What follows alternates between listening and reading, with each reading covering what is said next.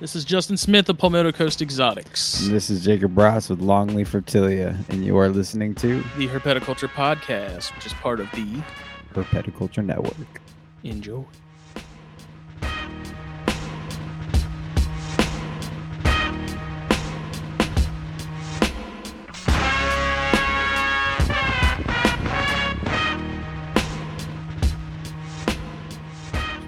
Why is everyone so scared of being live?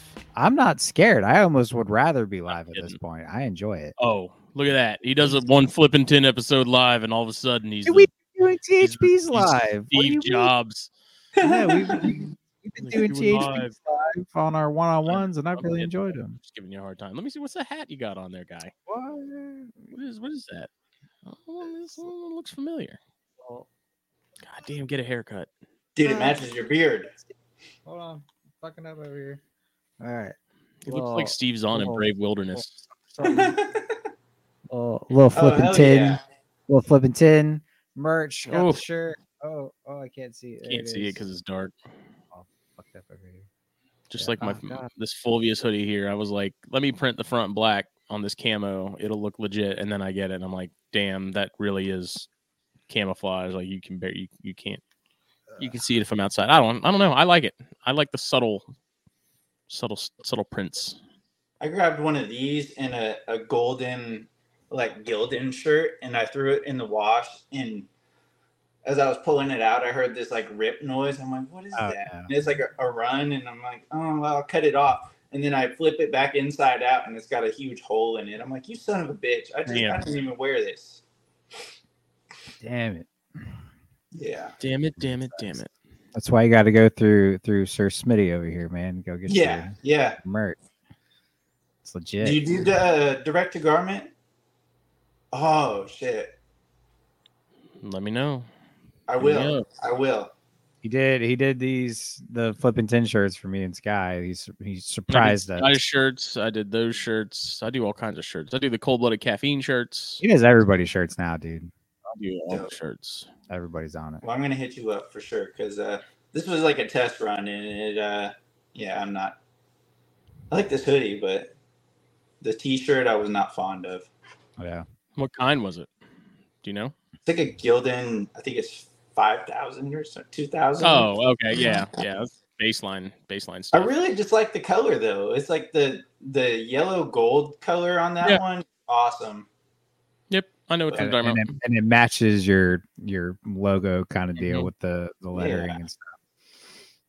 Yeah, the 5,000s, that's like the sort of the 5,000s and 2,000s are very similar, but they're sort of the very baseline as far as shirts go. Yeah. And it's just that heavier cotton. It's just it's not ring spun. It's not like the soft styles that I print on a lot. So, yeah, I mean, I usually the people that get those at work now are like people that are working in them. So like plumbers and electricians, guys, like they want a thicker shirt for some reason, like the ring spun stuff. I guess they feel like it's too delicate to work in because it'll rip and stuff easily, but I don't see how the 2s and 5s are any different, but I don't know. That makes sense. Soft styles are way more comfortable. Huh? So the soft styles are way more comfortable, that's for sure. Yeah, definitely. I always get afraid with the soft styles that it's gonna like do the bacon neck thing, but I feel like that's probably happened with more of the heavy ones. I haven't had that issue with any of mine yet, and that's pretty much all that's in my closet at this point is soft styles. So yeah, I know my THP and my Chondrocast one are both still solid. So and the jungle carpet one I got from you is like the same color. Yeah, that's a soft style. I like. Yep. Okay. Yeah. He's like, I got you. Hell yeah. Yep. Nice. Well, this is episode 209 of the Herpetoculture podcast. Yeah, this week, we will be joined by Sir Kyle of Mojo Herpetoculture. What up? And very excited to have Kyle on again. It was funny, dude. It hit me the other day. I was like, there's somebody I want to have. Literally, like when I messaged you yesterday, very last minute. I was like, there's somebody I want to get on and I can't think of who it is. I'm like, why am I blanking? And I was like, Kyle. I was like, oh my God, we haven't had hasn't been that long since we've had Kyle on, you know, it's only 4 been like years a year or later. two, and then he's like, 4 nah, years. it's been 4 years. I was like, what? Dude, I couldn't believe it was 4 years. I was like, holy shit. Yeah, me either. That was Definitely. a reality check. I'm like, damn. Yeah, dude. I was like, wow, that's insane. I was like, no wonder all of his stuff is all grown up and breeding. yeah. Because I pretty much have the same animals that I had. Yeah, then, for the most part. Which is awesome. It's exactly why I definitely wanted to get you back on, just to get like an update, man. You know, it's been so long. But as usual, this episode, of course, was brought to you by blackboxcages.com. If you need a rack, you need a cage, you gotta check out blackboxcages.com. It is best of the best. Tax season, baby. You know what? Tax money is cage money. Okay? Take that interest-free loan that you gave to the government that they're giving back to you now, some of that money, and spend it put it back into the economy. This is my 4-year economic plan. That's right. Okay, everyone takes their tax return and they hop on over to blackboxcages.com. They shop around, they find a rack, they find a cage, they look at all the awesome add-on options they have, and then you can pick black PVC or white PVC. Yep. All the different lighting options, heating options, sizes, tub options. The list is endless. It almost makes it hard to choose because paradox of choice. There's so many options, and it's like, obviously, you know, you're going to get what you want. That's why there's so many options. You're going to get anything and everything you could ever imagine and dream of. But like, good God, it's almost hard to choose because there's so many things to choose from. It's great. Yeah, I think they've got cages from like 18 by 18 size, I think is their smallest. They got 18 they've got cubes. those little XA, those little nano tiny type things. Yeah. So they've got really small cages all the way up to, I believe their biggest is like 8 foot long. Am I mistaken? Well, they have that one that's on the casters that's like 7 by. Well, I know, but I know that by like 3 or something crazy. I believe they have a cage that's just like 7-8 feet long, but it's like 2 foot high. 8 foot's the biggest it's like longest they have. Yeah, it's a big cage, man. So they range a lot. You know, they've got really deep substrate layers on all their cages. Bio options. Yep, and their racks are absolutely fantastic. All of them slide like butter, as long as you have a toe kick or you're on hardwood floor. But we recommend a toe kick or casters. Those definitely keep you good. Mine is a stack. I've got an XR stack, an XR20, then an XR16 on top of each other. I can't talk today. On top of each other, and every single tub from top to bottom. There's no sticking, no nothing, baby. It's beautiful. It is beautiful. So it's like Harry Potter made it. Yeah, they are absolutely fantastic. And if you visit blackboxcages.com and you decide you want to spend that hard-earned tax money, go ahead and at checkout in the little discount code area, type in THN. Get yourself 10% off your order. Save yourself a little bit off the top. And if you're in the general vicinity, you can also do pickup options. Save yourself on shipping. They're in the North Georgia area. Me and Smitty make the trek every year. So if you're around the North Georgia area, you don't mind driving a little bit, go ahead and go over there. Hitchhike up there. Yeah, it's great. It's a lot of fun. If they were a super rare species of viper, they'd be Tubus nosticicus. Damn. Yeah.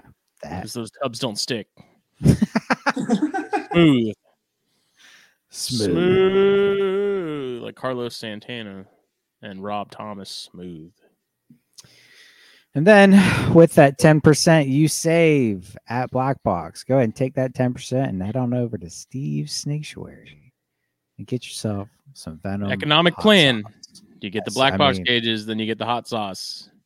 Dude, it's great. It's fantastic. Go ahead and get yourself some. We recommend the cottonmouth sauce. If you just want to give one a little taste, see what it tastes like, you know what I mean? Go ahead and try that cottonmouth. But if you want to just dive on head first, go ahead and get yourself the whole set. You won't be disappointed. Collect them all. Gotta collect them all, man. And then part 3 of that economic plan. Just go to FulviusApparel.com. That's right. Get yourself some shirts. I'm gonna get some tank top options together of some of the designs, not all of them, because color options for tanks is fairly limited. But come the warmer months, I did a little poll on Instagram, said, if you wear tanks, if I offer tanks, do you want tanks? And a lot of people said yes. Like 2 people said no, but it's the other 90% that said yes. So if you don't wear tanks, don't get a tank. I don't wear tanks. Very simple to not buy one. That's right. So those will be coming here soon. A lot of people wear those things, man. Well, I was thinking about it, and it was like Chaz wears tanks, Harry wears tanks, Sky wears tanks. Like a lot of people I know wear tanks, and I don't have the body to pull off a tank top without looking like I beat my wife. Should bring back the crop tank top. That's Sky. That's Sky's neck of the woods, boy. Yeah. You like some crop tops. But, I worry about him sometimes. I used to try and rock the tank back in the day, but not. I mean, I could wear one, but I just don't want to intimidate everybody with my muscles. That's fair. I'm afraid that thanks. Like if I walk into Walmart with a tank on, they're gonna like lock it down because it's gonna be a gun show. Yeah. What if I forget my concealed Security weapon? might show up and say, "Do you have a permit for those?" I'm gonna say, like, I don't need one. I thought it was open carry in South Carolina. Right. I thought this was a constitutional carry state, son. Oh my God. Can't help it if you've got these 2 cannons attached to my body. That's right. It's not my fault. God gave me these powers. I didn't ask for them. So, oh man, all that and more can be yours at fulvisapparel.com. Use code THN at checkout. That is the exclusive coupon code that does not get put out anywhere else other than here. He doesn't even advertise it, y'all. Exclusive code for THN listeners and viewers like you. But it has been a minute. Great show, guys. We'll see y'all later. Yep, see you later. But it's been a hot minute since we had a THP episode. It's only been like it hasn't been that long. I'm telling you, it's been almost a month. Told me the other day it's been like a month. I'm like, no, it hasn't. But it's been at least 3 weeks, if not a month. Because last week you were thick. Week before that, was sick. Still kind of am, and I don't think the cigars have helped that because, like, throughout the entire process of being sick, I was like, I'm still smoking a fucking cigar. Oh, but I thought cigars were so good for you. And I mean, they are, but obviously, if you have like sinus issues, they don't improve those symptoms. That's what medicine's for. That's what medicine's for. I ain't no bitch. All right here. Okay, it hasn't been quite a month, but our last THP was January 18th. Was Joe? No, it was our one-on-one. Oh. We got a one-on-one. Whatever, it doesn't matter. I'm just saying. I'm not wrong. Okay. Semantics at this point. Yeah. What's anything new happening since we haven't talked to each other in so long? Not really. Other than flipping 10. I don't know. I'm sure. Oh yeah. I hope plenty of people tuned in that listen to this. But yeah, me and Skylar Williams started a new show to the network called Flippin' 10. It's very field herping oriented, and then how we take what we learn in the field and our observations into our personal collections. But it's definitely mostly 99% field herping oriented. So definitely trying to keep that ball rolling, with that of the main subject of the podcast. I feel like it's something that it's been missing for a while in herpetoculture. So very excited to keep doing that. And, we've gotten a lot of good feedback so far. We've only done one episode. But... Do you see any wheels around here? Any wheels? No, that's because you've just reinvented it. No, I didn't. Definitely not reinventing a wheel, but I definitely. No, I think the concept is really cool, and I think it's that kind of stuff. Between like that and the stuff the Podfather does, with the NPR network and whatnot. I think that kind of stuff helps evolve the podcast landscape a little bit by inspiring new ideas and other things in people. So yeah, it's good. And we're super excited to get it going. Me and it kind of we talked about it. Me and Sky talked about it back in I think like October, November. I just hit him up. I was like, hey, man, you want to start a podcast? And he was like, bro, I've been wanting to start one forever. So we talked about it for a while and, threw around a bunch of ideas. And this is kind of what we landed on. So we are super excited. We've had a ton of good feedback and a lot of good conversation on the page. So if you don't know yet, check out our Instagram page. It's the Flippin' 10 podcast. We just have the Instagram page right now, but a lot of stuff to come with it. Got a lot of ideas. We're going to start a YouTube page and everything to try and get some good field herping content out into the ether. I want to be the cameraman. That would be awesome. I'll be the cameraman. I'll shut up and I'll just stand in the background. Yeah, that'd be sick, dude. I'm definitely not opposed to that at all. So hey, we've got a ton of trips. I've already got a ton of trips lined up for this year. I think off the top of my head, I've got at least 4 that are happening by soon. Slow down. And that's all. There's 2 in March, 1 in April. I've got 2 non-herp trips planned in May, so I can't do any herping out of state in May. And then June, we've got a trip planned. So there's a lot going on, and I'm sure there will be more after that and in between. So should be a lot of good content between me and Sky. We get out in the field a lot, so we should be able to put some pretty cool stuff together for the YouTubes. And we're stoked, man. Everybody's been hyping us up about it. And I can't tell you how many people are like, man, I need to get in the field now. I want to get in the field, and having everybody just all psyched up about it. And, it's been. My bad. You good, man? My son called me and all of a sudden I couldn't hear you guys anymore. And I don't know how to turn it back on. Can you hear us now? Yeah. Right, I'll be back in just a second, though. You're good. Man. Yeah, so we're just super excited. I'm glad everybody's getting excited about it. It seems like ever since the episode, a lot of people have just been like, dude, you got to get out in the field. So that's what we want. We just want everybody to get out and observe your local wildlife, whether it's herps or not. Got to appreciate what we got while we got it. So super excited about that. Big shout out to Sky for going on this endeavor with me. I've been talking to him every day about it. We're stoked. So if you haven't checked it out, Flippin' 10 podcast on Instagram. Dear diary. Yep. And then we're going to be posting on the network. So every episode's going to be live streamed. So we're going to be, I think what we're going to do now is alternate between THP and Flippin' 10. So it'll be 1 week THP, and then the next week Flippin' 10. At least once we get a schedule put together and all that. So a lot of good stuff to come. I was telling you that schedule kind of works out because that either enables me to get like a week off of that or be able to record Corn Stars or ControCast or whatever else. The only sort of thing I see with like the only logistical thing to figure out then is like posting of whatever episode gets recorded while you guys are doing that. Like I don't want to drop 2 episodes in the feed in the same night. I guess it wouldn't really matter because they're still going to be there regardless. Yeah, they're going to be ours will be live, then y'all very recorded. Yeah, I don't see the issue in dropping 2 at the same time, but we're sporadic. That's what we do on the network. It's there when it's there. We don't know what we're doing. You guys do amazing work, and thanks, I can't even figure out this thing in the web browser. So no, it definitely, dude. I was on the phone with Justin before the show. I'm like, all right, do I push this button? How do I send Sky the link? I don't know what I'm doing. And then figuring out GarageBand was a whole other thing. And Justin gave me a tutorial on GarageBand like 2 months ago and how to do something. And I forgot it all. And so I had to kind of figure it out while I was doing it. And then I did it all and I felt all accomplished. I was like, yeah, I did it.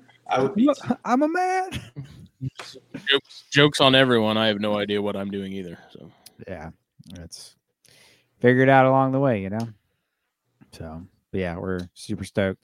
That's really the only big thing that's new. Right now I've been prepping for herping season. I got a bunch of new equipment near soon, but I'm going to save all that for Flippin' 10 next week. So a lot of new equipment, a lot of episode 2 is happening next week. Yes, next Thursday. I'm gonna make a post about it probably this weekend. So let everybody know that we'll be live. So if you're free next Thursday night at 8 p.m. EST, we'll be live. So check it in. Had a lot more people.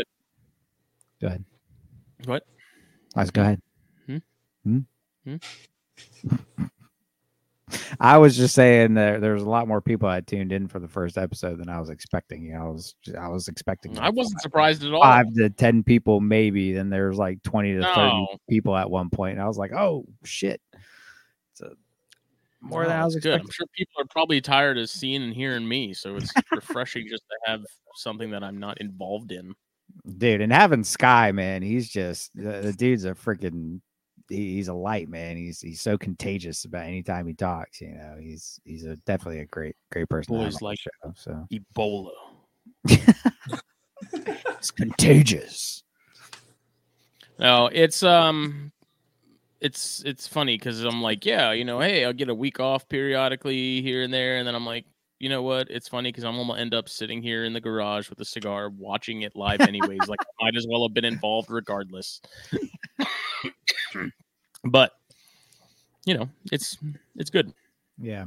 Then like 2 days after the show, you had the shirts made for me and Sky. I was like, oh, he really did like it.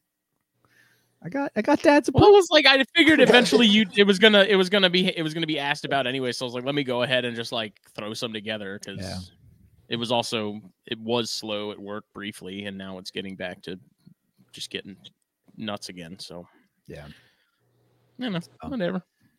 Yeah, turned out great though. We're beyond excited, and I was pumped about it before, and then that first episode dropped, and I was like, once you got a feel for what it was kind of going to be about, I was like, okay, this is going to be really good. Like legitimately, I was like, this is going to be a nice sort of injection of something different and some youth. Yeah. Yeah, man, we couldn't be more excited. I think we got a good thing going, and gonna try and make it a whole brand, man. We're stoked. So we'll see what happens. Got to keep the momentum going though. So it's a big thing. Consistency is key. Yep. Other than that, not much new around here. I've still got snakes and cooling because it's actually been cold, so that's nice. Snakes are in the garage.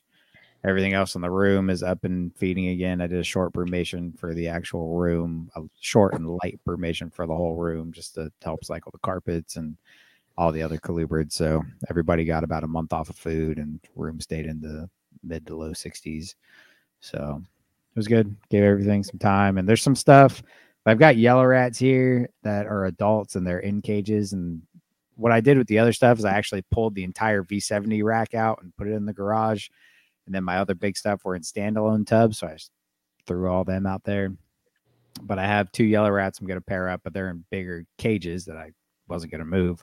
So I kind of just let them ride out in the room, gave them that month off of food, turned the lights off, and, kept it cold. So I'm going to see what that does, see if that gets anything going. I think with some of your Florida localities, I really think that should be enough, at least for most people it is. So we'll see. Gotta see how that goes. One more feed with them, and I'll start pairing them up, see what happens. I gotta hope my female is actually a female though. So usually helps. Yeah. No, it sucked because I know I've talked about this before, but like, so it's a wild caught animal, and it probed female. It was like 6 scoots deep, but the problem is none of us were that great at probing. But it went in, kind of hit that wall, and it was 6 scales in. And I messaged Chris, and he was like, "Yeah, it's a female, no doubt." I was like, okay, but the tail itself, like the thickness and everything, kind of screams male to me, so I'm not completely sold on it, Mm-hmm. And I was waiting for a shed because I was going to send one off to Rare Genetics, but she hasn't shed in the entire time I've had her. So we're just gonna roll the dice and see what happens. So nothing. I mean, the worst that happens is they just stare at each other. Yeah, exactly. They're like, "What are you doing, dude? I don't know, dude. What are you doing?" Yeah, exactly. So hope for the best. Yeah. Other than that, everything's going. I just hope to God I can produce some Pituophis this year. So that'd be cool. Other than that, everything is as usual, I guess. Everything's eating, pooping, and spilling their waters. So, yep, definitely normal. Yeah. What about you? Anything new? No, I put some corns together. I put the Pied Blood Reds together. I put one of the smaller pairs together. That was going to be something I was probably going to try later in the season to see if they would go. But I was like, you know what? Even if it is a clutch, it'll be a small clutch because it's a small female. So let's give it a shot. And then that's it. I went through and popped all the rhinos again last night, or, and it looks like I have 1.4. So one of them definitely popped male, and the other ones wasn't anything noticeable that said male. So once you get that one pop good, and that one's a male, you're doing it right, so it makes you feel better about the other ones. So I was with the rat snakes. Once I got it, I was getting males on the first try, and any ones that did female, I tried it a few more times and nothing came up. I only missexed one of them because I was given 2.2 to Montrose, and I was like, oh, this female is nice. And I double checked all the sexes, and I went to pop it, and it out popped 2 hemipenes. So I was like, well, there goes that. What the hell? It's like, I guess I'm keeping this one.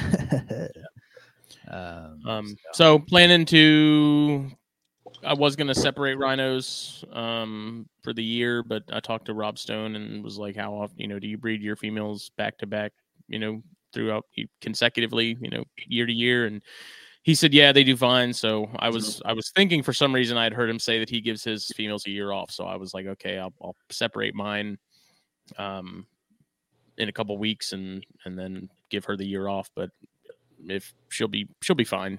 She's in good shape still from that first clutch. And the only thing I may do is separate and do the other male, a different male than the male that she's in with right now. I may change it up, get a little bit of diversity in there. But yeah, I mean, they're slowly coming around. I'm going to probably offer some food tomorrow to see if anyone else is getting on board with the pinky and no fish train. On the pinky train? That's right. So nice. And then other than that, yeah, I mean, there's nothing else going on that I can think of. Kyle, I'm kind of surprised you don't have rhinos. They seem like they'd be up your alley, a green snake that does absolutely fucking nothing. I was under the impression they do a lot. They do a lot. Jake doesn't know what he's talking about. They sit there. He put one in my hands, and it sat there like a stick the entire time. He keeps those cracked out barons that are constantly moving until their heart stops.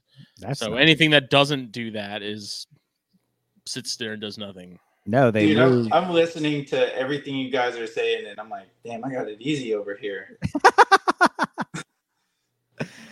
No, man. Barons are sweet. If you're gonna go for one, definitely Barons, because Barons aren't bad. Like, they move until they slow down, and then at that point, it's just like a slow movement. They're fast at first. I mean, they're a fucking racer, but they're going at first, and then they slow down, and they're just kind of chilling. They're cool. Yeah.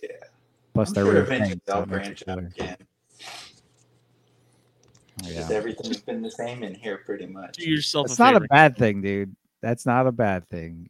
I think more people need to keep it the same. A lot of success, as I think you have shown very well here in recent months. Dude.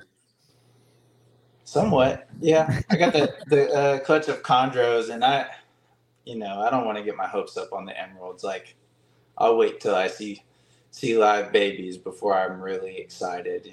Yeah, for sure, dude. I saw that female you posted, that ovulation that girl had. Holy smokes, dude. She looked like she ate a rat, like a big one. Yeah, she did. And like, she's eaten large rats even. So the good thing about all of that is I'm looking for like them building follicles and stuff, and then I'm trying to hit them when I see that mid body swell with like a big meal, like a medium, and I'm kind of afraid to go above that with that situation going on.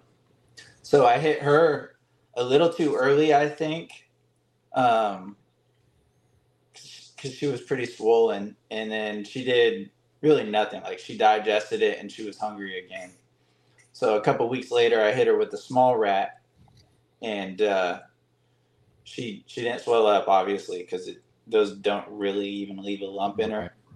But then after a few days, she started just continually swelling, and then I was waiting on the male to shed and throw him back in just so I could make sure I get another lock or two in.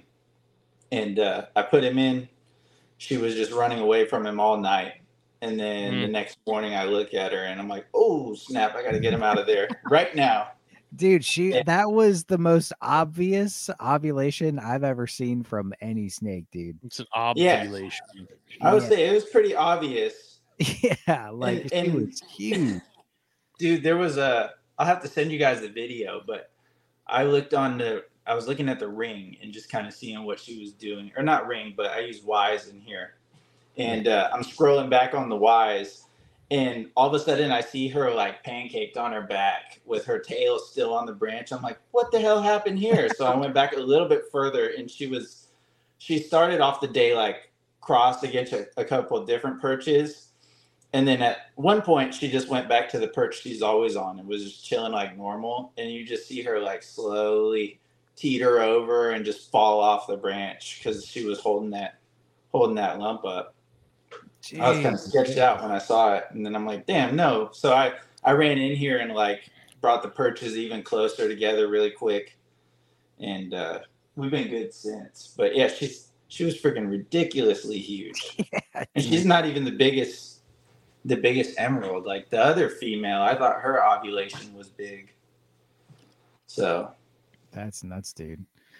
Well, I guess we kind of already gave that away, but if you haven't yet, go back. And we had Kyle on about 4 years ago, so scroll way back, scroll through the other 400 something episodes on the network and hunt and listen to that, and then listen to this and see how things kind of compare. So Kyle, kind of give us a rundown about, we know your collection hasn't changed a lot, but to give us a rundown of the collection and kind of how you've done things and where you're at today and everything you've accomplished, because you're killing it right now, man. Yeah. So I have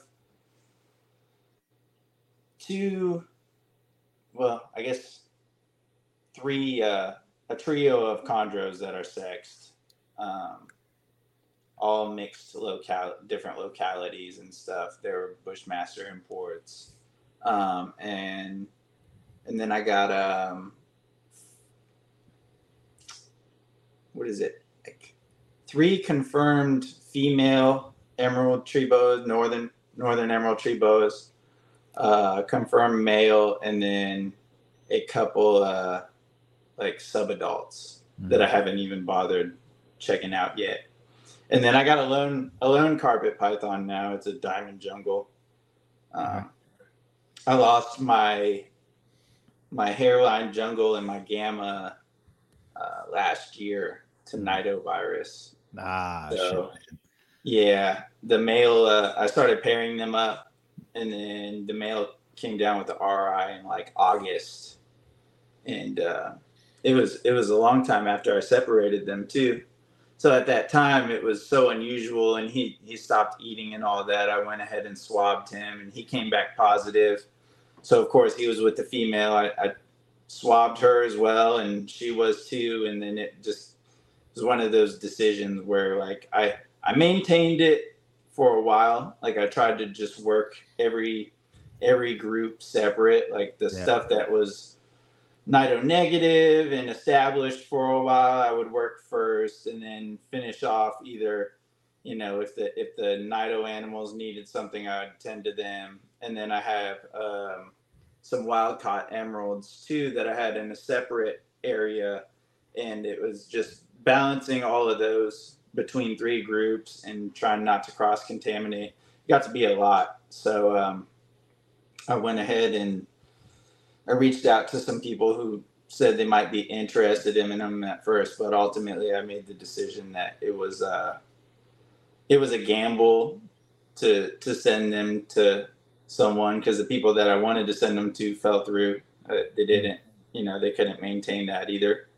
and I didn't want to sell it to some random and then risk them Yeah. potentially turning around and selling them and stuff. So I made that hard decision, and but I got this Diamond Jungle here. He's always come back negative. He's never Diamond Jungle never come back positive, and he was never paired to the female or anything. So I'm just keeping him as a pet, and I don't know. I juggle around whether I want to get back into carpets again. I mean, keeping them is cool, but I don't know that it's a breeding project I want to pursue. Yeah, dude. And once you battle NIDA, everybody knows I've been down that. Once you battle that it's hard to bounce back from, dude. It really, you know, for me, it took out like half of my takes the wind out of your sails, man. You know, it killed a lot of my collection, and you know, it sucks. It's hard to bounce back from. You know, you get in your head about it, and you know, it sucks, man. You know, and at that point, it makes you not want to buy more animals. You know, like it's rough, man. You know, I've tested all my stuff. You know, everything I've got now. Luckily, I've got a group that always came back negative and haven't had any issues. But I never had like the positive, no signs animals. You know what I mean? Like anything. Like all of a sudden, left and right, I had animals popping with RIs, and I'm like, what the heck, you know? And you swab them, they come back positive, and you want to do what you can and save them. But anytime, as soon as you get them better from the RI, a month later, they're right back to the same. And it's like, do I really want to just force this animal to be alive right now? Like, how shitty is that? You know, like how bad. It's not a good feeling, you know, when your animal just keeps getting sick and sick and sick. Like that's no life. Yeah. You know, you can prolong it all you want, but it's not going away. And you know, at that point, it's better for the animal just to put it out of its misery, man. You know, it's heartbreaking. It sucks. Yeah, I had to do it to animals that I loved. I had to do it to the first carpet python I ever owned. You know, and that sucked, dude. Like my first ever carpet I ever got. The reason I fell in love with them, you know, that was a hard day, you know, but you got to do what's best for your animals, man. It's a hard thing. Yeah, that female was asymptomatic, and she was with me for 4 or 5 years before that. Yeah. And it makes me wonder, you know, like is that why she got sold as an adult, you know, proven breeder? But I mean, that's in the past and all that. Right. But like you said, you know, I'm skeptical about bringing things in, and it definitely. I was lucky that, you know, my first kind of exposure to the hobby and stuff was like Carpet Fest at the Bartolini's and stuff, and seeing, you know, how everyone's preventing cross contamination. So, you know, early on in the hobby, I got it out of the way that, you know, picking up a snake and putting it back and being like, oh, this one, now I'm going to handle it. And right. Everything was always gloves and separate tongs and stuff. So, and boy, do I remember that first Carpet Fest with you. Oh yeah. that night goes down in history. Oh yeah, absolutely, man. I think the two Carpet Fest, because you were at both of them that we had out there, and dude, both of those were just legendary nights, man. Seriously, so much fun. Yeah, I miss Carpet Fest. I gotta get back to like some shows and stuff so I could see people. It's been a couple years. I mean, Daytona was the last show I went to like 2 years ago. Yeah, I was about to say, and I saw you for about 5 seconds. Yeah. Together. Yeah. We were leaving there, and my son's like, oh, I want these so bad. I'm like, monkey-tailed skinks. I don't know shit about them, dude. We'll talk about getting you a reptile when you get home. And ultimately we settled on a panther chameleon. And that's cool. Yeah, that's sick. But it's got legs, man. It's a lot of work. Yeah, I'm so lazy. Dude, snakes spoil you, dude. Yeah. And I don't know. I get what people say about they're like kind of challenging to keep, because randomly he'll come down with like an infection in his eye or something, and I'm like, oh, here we go. Great. You know, so discouraging, but Yeah. but rewarding at the same time because they're That's cool species. when that happens. That's when you just go play with your conjurers and remember that everything's okay. You know what? Yeah, I woke would up one be morning. remembering that things could be way worse. Yeah, yeah. Yeah, he got up one morning after that clutch was born and was like, "Can I have a snake?" And I'm like, "What? Let's talk about this a little bit." And he chose one of my holdbacks. So, you know, when I think he's ready, and I'm teaching him a little bit at a time because he's still young. He cares when he cares, and then it's like he forgets sometimes. You know, so it's still in here, and I'll raise it till I think he'll pay enough attention. Yeah. And but he chose a good one. He chose like a almost full striped yellow neo, great eater, the best eater out of the group. So I can fully support it. So he's got the eye. That's what you're saying. He's Little already bit, got the yeah. eye. He's big on what's her Emily's reptile discovery or whatever. Yeah, reptile discovery. Yeah. Yeah, he's big on that. So that's what kind of piqued his interest again. I'm just glad it wasn't monkey tail skinks. I'm so glad. I'm glad for you. Yeah. I just looked at them and I was like, dude, no way. Yeah. I can just look at these and know how much trouble I'm gonna have with them. So. I don't think it's necessarily even that. I think like a lot of the people I've talked to that have kept them, you know, obviously they're not all going to be like this, but it sounds like a lot of them can be kind of nasty. Really? Like really not friendly and not enjoyable and like kind of vicious. I've heard like they just scratch the ever loving shit out of you.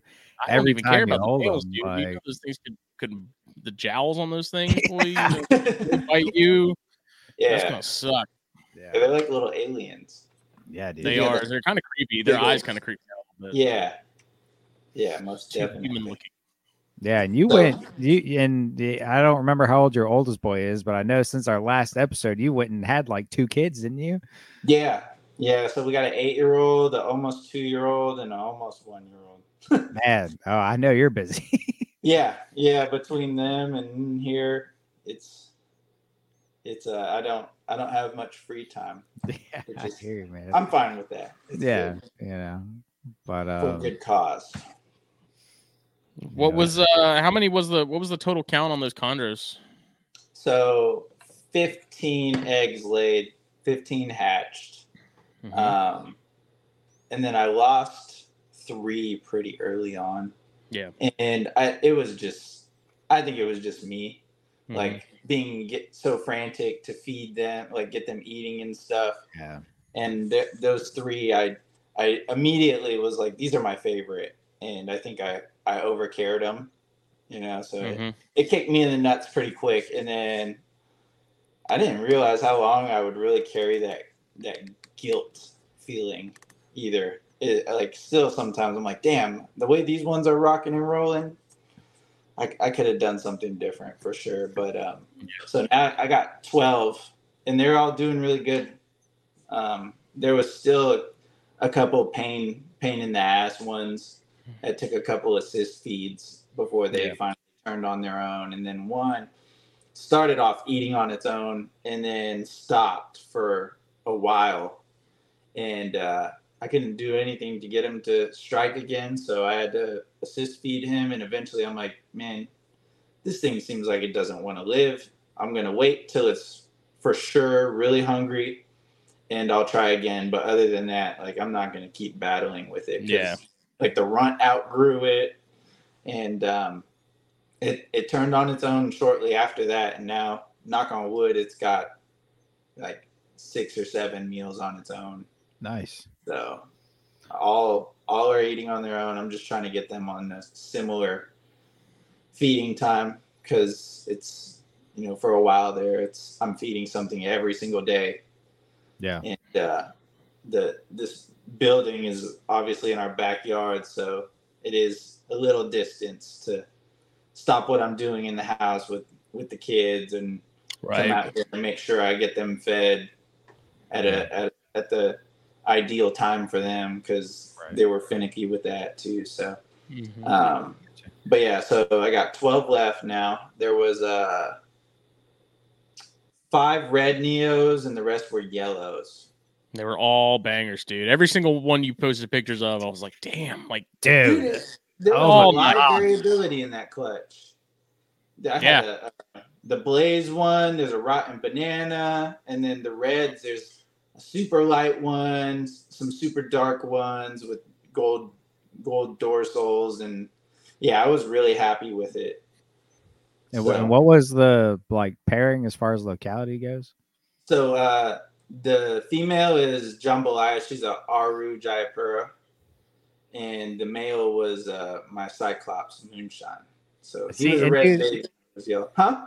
I love that so much because those two, Moonshine and Jambalaya, I've watched you raise those snakes basically since you got them. Dude, And the fact that it's just like come full circle, I was so stoked for you when you told me you got the clutch and you were hatching these babies out. I was like, oh my God, like those two snakes, dude. Like those were like your first chondros, weren't they? Yeah. That was like Jambalaya was like probably my 4th snake in general. Because I got in around 2017. Yeah. And yeah, she was my 4th snake, and she's the only one, like the one I've had the longest. So that's crazy. Yeah, dude, it is crazy. And then he came shortly after her. Yeah. But yeah, and this for such a long time, I kind of put chondros on the back burner because I really love emeralds. Like I'm all about the emeralds, and I focused on them so hard that it was just like I was just keeping the green trees. I thought maybe one day I'd end up pairing them and stuff, but I wasn't in any rush. And I do think that's a big thing about why I was able to hatch all those eggs, because she's a small female. Like I weighed her last January or February, and she was like 483 grams. So I was like, "There's no way I'm pairing her yet," you know. Dude, you'd be surprised. Yeah, but everyone would say, you know, at the smallest female they've seen breed was like 500 grams. That's not like even in the wild though. From what Natush found, like that's still bigger than what the average is that they're finding with eggs in the wild. Yeah, and I wasn't in a rush. I was just gonna wait it out and keep feeding her what I was feeding her. Like I wasn't gonna try and bump it up or anything because she's close, and I do believe maturity is way more important. So, yes. Moonshine went off feed randomly in the end of April, and I was like, "Huh, that's weird. He's never done that, you know." So he shed out, and I tried to feed him a few days later, and he still wasn't eating. So I waited a couple weeks, tried again, and eventually I'm like, someone in here is doing something. And she wasn't acting any different. So I just threw him in there with her one day before I went to work, and I came back out before I left, and they were like already locked up. I'm like, okay, that makes sense. And there was another male that was off feed too, that carpet python, and he was pretty young, so I thought it was weird, but it was just really playing off the signs that he was giving me that made me even pair them. But it was kind of at that point I was just like, well, you know, she's telling me she's ready, even though I don't think she's ready at 483 grams. I don't think she's gonna jump into anything she can't handle, because she's a pretty solid girl. She's got good muscle tone. Oh yeah. Not fatty at all, but she bounced back good too. And dude, I mean, 15 eggs. I mean, come on, man. Like you can't. It didn't get much better than that. No, yeah, I was surprised there was no slugs or anything.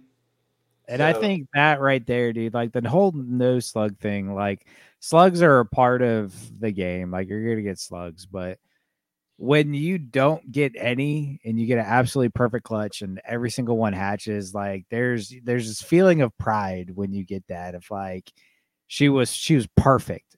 Yeah. Everything went according to plan. Like this was picture perfect, when you get that, and it's a great feeling.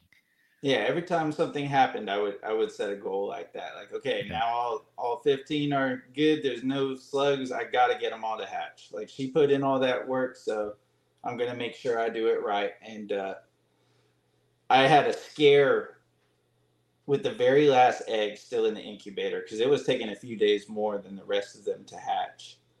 And so I pulled them and put them all in one tub and kept this one in the incubator. And I had cut a slit when the first one pipped, and I could see there was an animal inside of it.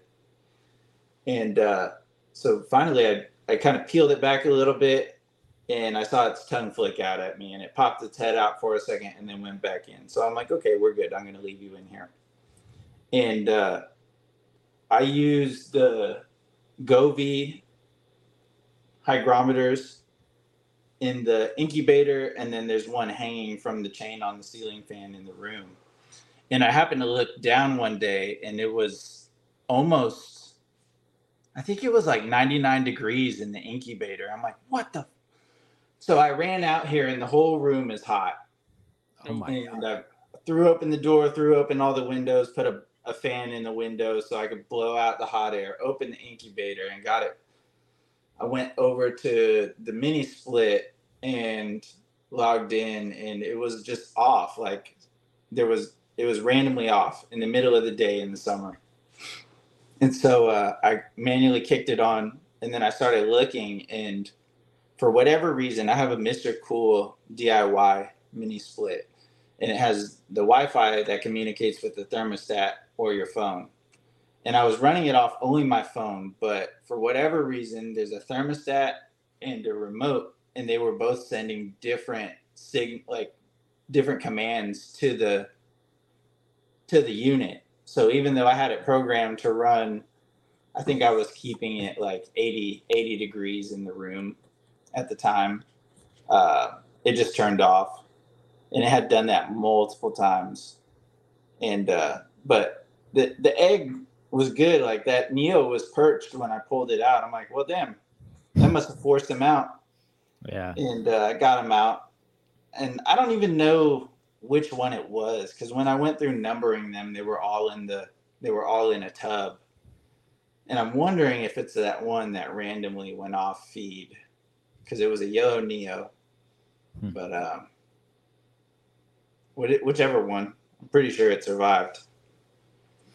So it seems like either way it worked out. It sucks. Those things are scary, but it seems like it worked out. You didn't lose any animals in the process, right? No. Everything else was good. I think I caught it quick enough because I was hyper vigilant about checking that thing every so often anyway. And then I had to go back and forth with Mr. Cool and try and figure out what was going on with it. And ultimately, I just ended up pulling out the Wi-Fi antenna out of it. And now I have to manually mess with it from the thermostat. Like I'll have to connect it on Bluetooth and then go in there and set the parameters, and it'll maintain within those. But other than that, I'm really relying on the room to do its thing. Yeah. And I think there's a lot to be said for that. Like, what I do is I normally, like, even in the summer, like, it's a little different you having an external building like that does make things a lot more difficult almost than like a bedroom in your house. But like what I do during the summer, I have the vents closed in here for AC and heat and all that. And I basically I run the temperature of my room based off my oil filled heater. And even during the summer, it's running because it'll still get cooler in here because even though the vents are closed, it still blows enough. So I leave it running, but I normally leave it on one setting and I let the room fluctuate. as it is outside. It's gonna cool off a little bit at night, you know, it's gonna heat up during the day. So I just kind of let that ride, man. And it's been working really well to me. I think there's something to be said for letting the room kind of do its thing. You know, it's more natural than keeping it at a straight 80.2 degrees, you know, 24/7. You know, they need that fluctuation is always good. You know, obviously when it's hitting 99 degrees in the entire room, that's a different story. But you know, I definitely don't mind the little swing and stuff. Yeah. It's just the heat here does get crazy. Yeah. It's nice though. We do get like real cold. Like I cooled the room from October 31st, and then I just bumped the temps back up beginning of February, and it can get down to 60 in here if I let it. I actually just brought an oil-filled radiator in here. Yeah. And hooked it up to an Inkbird, and that's what has been controlling the temps for the most part. Like I haven't really kicked the AC on or anything. Where'd you put the probe on? On the Inkbird? Yeah. Like on the heater, how do you have that set up? Oh, so I put the Inkbird is a 306T, I think. Mm-hmm. I can't see it from here, but it's a 306T, and I just put a mounting base, like one of the little plastic mounting bases for zip ties on the wall, like probably 3/4 of the way up the wall on this side of the room, and I just ran the probe through that, and it just protrudes out. Oh, okay. So it's not the prettiest thing, but hell, it works. Yeah. And it's really not noticeable. Like I put it so the cord's kind of behind the incubator. It's pretty low key. Mm-hmm. And then the oil-filled radiator, I just left it on high and pushed it out to the middle of the room. And then I got the ceiling fan, and then like the emerald cages on the top in the room have fans close to the screen or on the screen to kind of push air in and out. So I want to do that with everything. I think eventually, like it can get really stagnant in here. Mm-hmm. So that's why the ceiling fan thing is huge. My ceiling fan in the snake room is on high 24 hours, 7 days a week. I never turn it off. You know, it's such a big thing to have, you know, air circulation, especially when you're running racks. You know, like I ventilate the ever loving hell out of my tubs. And I've got that ceiling fan running 24/7. I think that is such a huge thing, you know. It is, and it gave me a good reason to buy that like banana leaf blade fan that they sell. Yeah, dude, I wanted one of those forever. But I'm like, I look in these rooms and I'm like, it just wouldn't look right in here. And then I'm like, oh, I know, snake room, perfect one. I got the biggest one, and I put it up, and it's beautiful. It works great. Yeah, that's awesome. And, but yeah, the ventilation on the cages, that's one nice thing about this being completely separate from the house. Because the reason we got this is because originally my snake room was where the boys' room is now. So they share their room over there, and we're like, we can't afford a bigger house right now. Yeah. So what we did was just take out an equity loan and then build this. And like it maintains humidity perfectly in here. I run a dehumidifier actually to keep it down by 60 because it gets so humid. And so the wintertime I'll crack a window for a little while, but that's when it's hard to cool it down in here still. Yeah. But other than that, I've noticed it'll dry it out really quick. So. And that's probably the one issue I'm having in my room currently is humidity. And here where we're at, it's very humid in our area, but because I run my heater all the time, you know, it does dry out the room. So I'm looking at trying to get a humidifier possibly or probably this year because I had some problems with stuck sheds, and you know, I keep a gauge up there, and it's always like there, even during the summer, it'll get down into like 30% humidity because the heater's still running. So I'm like, I'd like it a little better than that, you know? And because I noticed when I turned the oil heater off for the winter, and let my room get down to like 60, the humidity shot up to like, 50, 60%. And I was like, this needs to be kind of flip-flopped. Like, this needs to be 50, 60% in the summer, and then it needs to dry out a little bit in the winter, just to kind of give them that. So I was like, I gotta change something up. Yeah. I don't really like that. But that's one thing I wish I. Oh, go ahead. I've been running mine just at night, like especially now, like as cold as it's been at night. I just click mine on when I get home from work, and then in the mornings I turn it off and let it, the room kind of warm up to whatever it gets to be, because we have the heater running as well. And there's been a couple days, like right now we're in this weird place where if the heater's on, like the middle of the day, it's freaking hot in the house. Like it's hot. It's same at work. Like they kick on the heater and then they don't turn it off, and then middle of the day we're all sweating like crazy because it's a billion degrees in there. Yeah, because right now it's like at night it's getting down to like high 30s, low 40s, and then during the day it's like 65, 60 to 65, and it's like, okay. So what I've been doing is I just kick it on at night and then I cut it off, because I don't have any heat running on anything in my room. Like I don't have heat panels going, I don't have racks running. Like it's whatever the room is, and so that oil-filled heater, because it's a smaller room, it doesn't take a whole lot to get that room going. So I just pretty much have it set to like whatever the one is out of the three, and then I have that gradient dial turned down fairly low too. So yeah, that seems to be more than enough. If anything, it almost gets too warm in there some days. Yeah, no, for sure.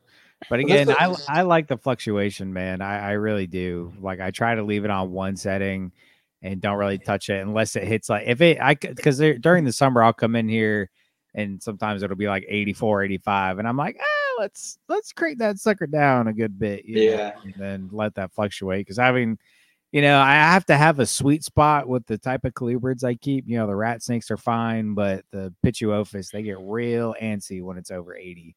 So I try to keep it around 78 in here pretty much year round for the colubrids. Not year round, but like during the summer, in most months I try to keep around 78 to 80, and that's been working real well. But I'm slowly trying to transition over to like having everything ambient in here, because dude, I'll heat it up to it's fantastic. Dude, I was so close, and then all these pairings started happening, and I'm like, son of a gun.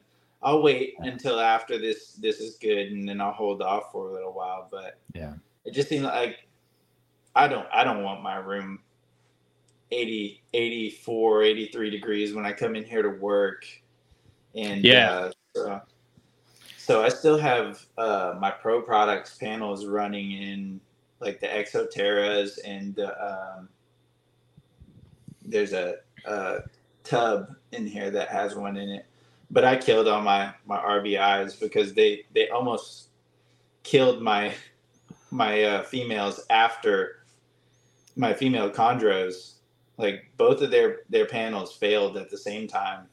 And I didn't really notice at first until they started getting kind of like wheezy and stuff. Yeah. And it was just freezing cold. I guess when I say almost killed them, I just think immediately like the worst case scenario when something like that comes up, and I panic. So I'm like, I want this room ambient. I worry way more about heat than I do cold. Yeah. Like I think your sweet spot for a lot of and I thought about doing it with the carpets, but again, with the carpets, I still have external heat. I do belly heat more than anything. I've switched over to these. I've switched everything over to heat pads, like actual, like not, because they used to have like sections of heat tape that ran under my cages. Now I've got the big Reptile Basic heat pads that are really big, and I put them under my cages, and like the ultra therms. Yeah, because you don't have to have a thermostat with those. I still do on my cages, but but so I've switched all those over because I hate heat tape with every bone in my fucking body. Like I don't like heat tape. I would take a heat panel over heat tape any day. But I think the sweet spot with a lot of your tropical boas and pythons, it's not necessarily keeping your room at 84 all day, every day. Because I have done that. I did that previously, and it sucked for cleaning like a lot, But what Skylar does, so he keeps barons and pythons and or or Papuan carpets, barons, and a couple colubrids.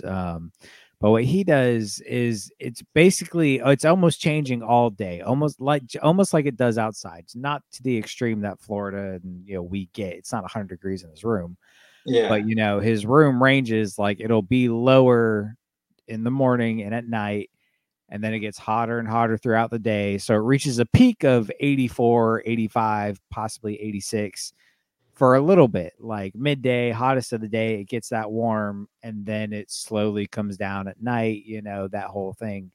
I think he's got it figured out. It doesn't need to be 84 degrees all day, every day, 24/7. Like, as long as you hit that 84, 85 for 3-4 hours at a time a day, and then you bring it back down, you'll be rocking out pretty well. So I think, especially if you can learn your cleaning regimen, if you can have it hit that 84, 85, maybe even 86 for like a couple hours, at like 2 to 5 o'clock ish, start bringing it down. And once it gets down, then you go out and clean. You might be in a better spot, Yeah, I really only bring it up that high even like after they've ovulated, because for a while now I've had their heat panels set to like 82.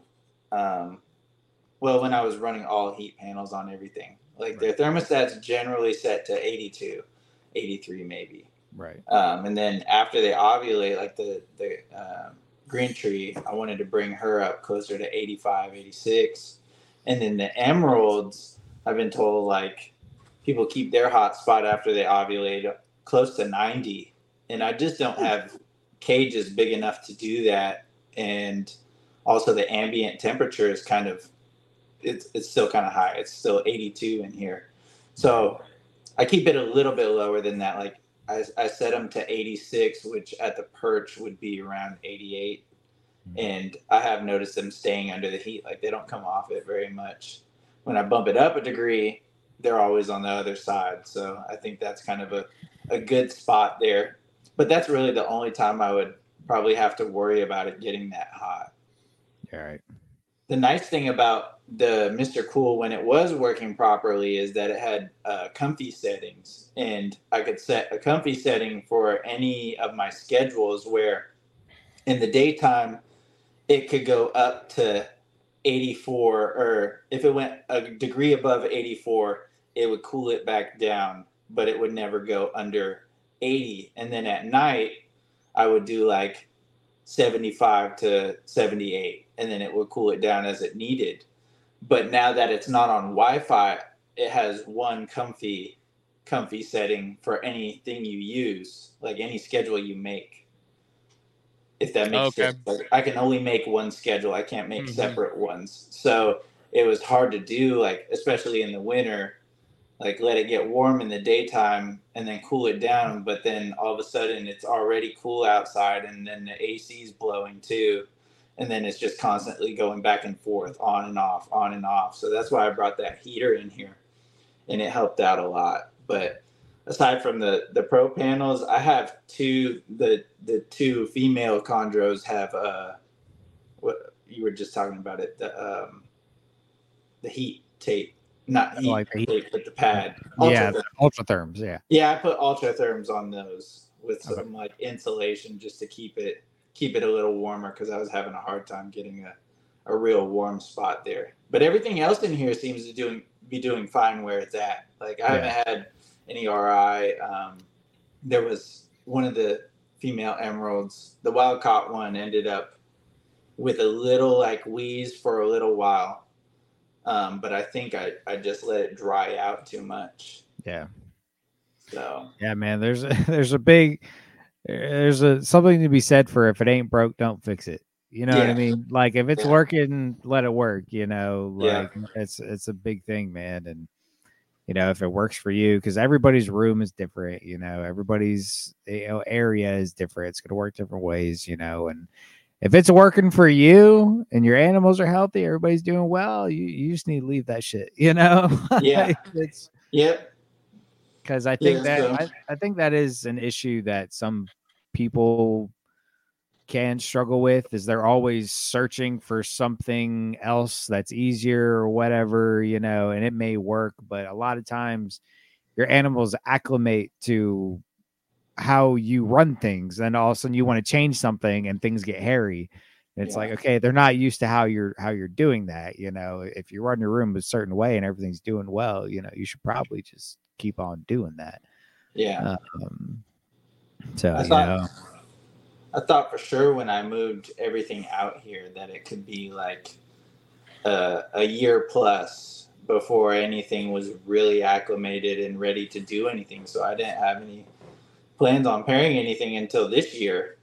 But they all settled in really well, and I think it's just I'm doing things the same. Well, trying to get the same parameters and everything in here as I was in there, except for I'm not fighting the central air drying things out, or the big window getting things too cold or too hot, and it just all flows really well. And that's I think, where I'm starting to see stuff go where I want it to go. Yeah, for sure, man. Well, kind of moving from that aspect of things, I personally think you are the poster child or perfect example of the take your time and you will succeed, kind of story. So what would be your advice to, because I see the success you've had, and I think it has so much to do with you didn't rush things. You were okay with raising stuff for several years, letting things acclimate to you and how you do things. I think you did everything how everybody should do things, raise it for, 5, 6, 7 years and be okay with the weight game. So, what advice would you give to somebody who's itching to breed, but they don't know where they're at? And, how was the waiting game for you? And what advice would you give somebody to have the type of success that you're having right now? I really enjoy everything I keep. So it's not a thing. Like I don't think about it as in, oh, I'm just trying to breed this and all that. Like I legitimately would, get a lot of joy out of coming out here and just, dude, seeing an emerald or green tree python even have a bowel movement because they're so sedentary. Like that thing takes a crap. I'm like, cool. I'm happy to clean it, and I'm happy to see you do something because usually you're just sitting on a stick. Proof of life. Yeah. But we used to have a lot of talks about that back when you and I first met, Jake, and we'd talk about feeding slow, but feeding good sized meals and stuff, and that really is what I think with emeralds in general need. Like emeralds, people underfeed them, and feed them more frequently, or feed them and don't feed them more frequently. Like they'll be feeding them small mice or whatever too long and stuff. And I've had an emerald die on me from being fed too small for too long. And by the time I tried to bump it up, it had a good stomach stretch and stuff. So it was just anytime I would try and bump up to that next prey size, it puked and then it died. And it was a baby. It wasn't from chlamydia or cryptosporidium. Like all that stuff came back fine. It was just a matter of the person I got it from was feeding it pinkies from the day it was born until they sold it to me a year and a half later. And so I've always been big since I got into this on I'm going to give them a good size meal, and I'm not going to feed as frequently. So after, like with the chondros, I think after a year and a half, 2 years, I went to monthly feedings. Yeah. The emeralds pretty quickly, as soon as they started taking like adult mice or smaller adult rats, depending on their situation, I would feed them monthly as well. But in the beginning, when their metabolism's a little faster and it's going, I'm pretty on top of things. And then when you can always, it's pretty easy to tell when something is ready to go to the next step. Like if I'm feeding you small rats and you're looking kind of skinny, we might move up to mediums. Right. And I did get that one female that had that big ovulation. I think I not overfed her, but fed her too big for a little while, because there was a time when she was taking large rats, and I was like, well, she can, and she's looking good. And then next thing I know, she's got those like creases on her sides. I'm like, okay, we're going back to mediums, and yeah, hopefully, her being gravid will, she'll lose some of that weight probably. That's a I can't remember who it was on a podcast, and they're like, so how do you get an obese emerald to come back down in size? And they're like, oh, you breed them. I guess we'll see. That's my only chance at that, because I don't know, like they're super lazy. I got a bamboo laundry rack that I'll take outside in the summer, and I'll put them on it, and sometimes I'll even turn the hose on and let it rain on them to get them to move and stuff. But I think, down the road, this room has already become small to me, especially with the chondro babies and then any potential babies in the future. I'm like, well, I'd really love like 3-foot cages, at least 3-foot cages for my adult chondros and emeralds. Probably 4 for the emeralds, because they are like significantly bigger. There was a while there where I was like, these aren't really big as people say they are, but get 5-6 years on them at just a normal feeding rate, and they're pretty big damn snakes. So, yeah. But yeah, I think big cages will help with that too, where they, they can't they need to go explore. And that'll help with that whole heating regimen thing you got going on. If you want to heat it up, it's not going to be as big of a deal. If you have a centralized heating area, if they want to get away from it, it's a lot easier to go 4 feet to the other side. And it's, but yeah, man, I think it's awesome, how you've done things. You didn't rush anything. Like, for anybody who didn't hear our episode before, I mean, Kyle, you and I have known each other for 6 years, just about now at this point. We met I think we talked before the first Carpet Fest, and then we met at the very first Carpet Fest, which I want to say was 2018. I think so. Maybe I think it was. Yeah. I think there was 18 and 19. Yeah, we did 18 the last and 19. one I went to was, the last one was 19. Yeah. Pretty so sure. It's been 18 that we did, and watching your progression and how you did things to now, which is it's been a long time, but like, you're just now getting to breeding, and I think that's what we've always tried to kind of push on people, is like, don't feed your animals and get them to this adult size in 2-3 years.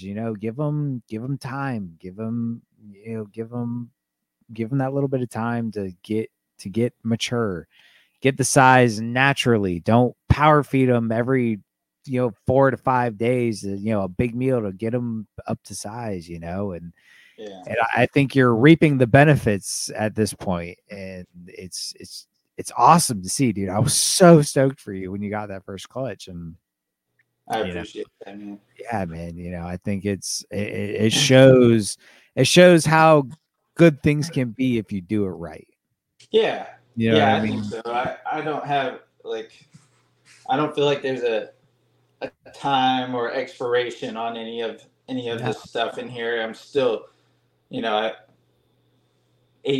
of them I raised from babies, and even though it's been 5-6 years, it's still such a short period of time. Like if we're doing things right. So I am just now getting to enjoy all of that side of things, and it's been really cool. It does go by quick. And if you think, and that's what, like, if you think about it like this, these animals under proper care should live to 20, 25 years plus.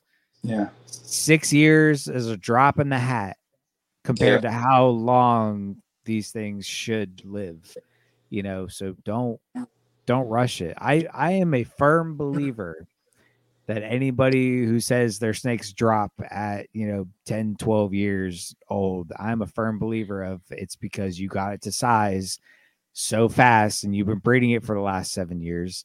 Yeah. Maybe these things should only live for 7 to 10 years once they hit breeding age. There's you don't need to rush it, man. Like I applaud you for how you did things. I love the way you did things, and that's a huge reason why I wanted you to come on and just kind of show like how good things can be when you wait and you're patient. I've never heard of anything bad come from somebody taking their time. Absolutely not. I've heard a lot of the opposite. But exactly. No, it's really cool, and it's I love the thought of bringing in new animals, but at the same time, it just scares me. Yeah. It just scares me. Like I've put a lot into it, and so we'll see where things go. Like I'm hoping to get some litters of emeralds this year, and just probably hold on to everything I can. Yeah, man. That's the cool thing. You can make your own. You don't have to add stuff. Just make your own, and it's all there. Yeah, that's a big pushing thing. Is it took me all of this time to accumulate what I did with them, and right. I mean from my first my first U.S. captive born and bred emerald to my second was like 3 or 4 years. Mm-hmm. And then after that, it was like a couple opportunities presented themselves. I didn't have the money really to spend, but I took I took my chances. I'm like, what are those? I got to do this now, or else I'll never get the opportunity. And now to find an emerald available that's captive born and bred is ridiculously hard, and nobody that's breeding them really wants to let go of them a lot of the time. Yeah. So I knew it was just one of those things where if I want more, I'm going to have to make them myself. Yeah. Northerns in particular are odd because it's such a commonly imported species that there's so few people either trying to breed them or let alone having success breeding them. But it's like where's the breakdown on that? Like why is there such a gap there? Is it people not waiting long enough? Is it people getting adult animals and then them just having issue after issue with them?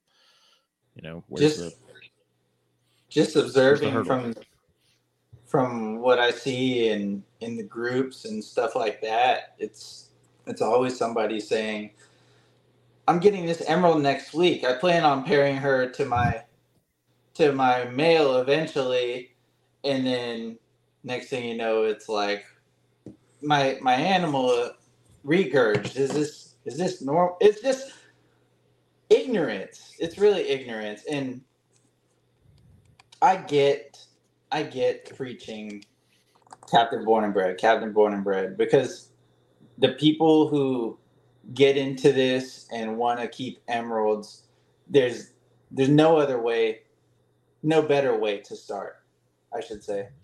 For sure. Having her as my first real emerald made it so easy. Like just knowing, okay, she's capable of this, and most of them should be capable of this. If they're not, then that's kind of where I'm gonna set the bar. Like if they can't do at least that, then it's probably not a worthy investment.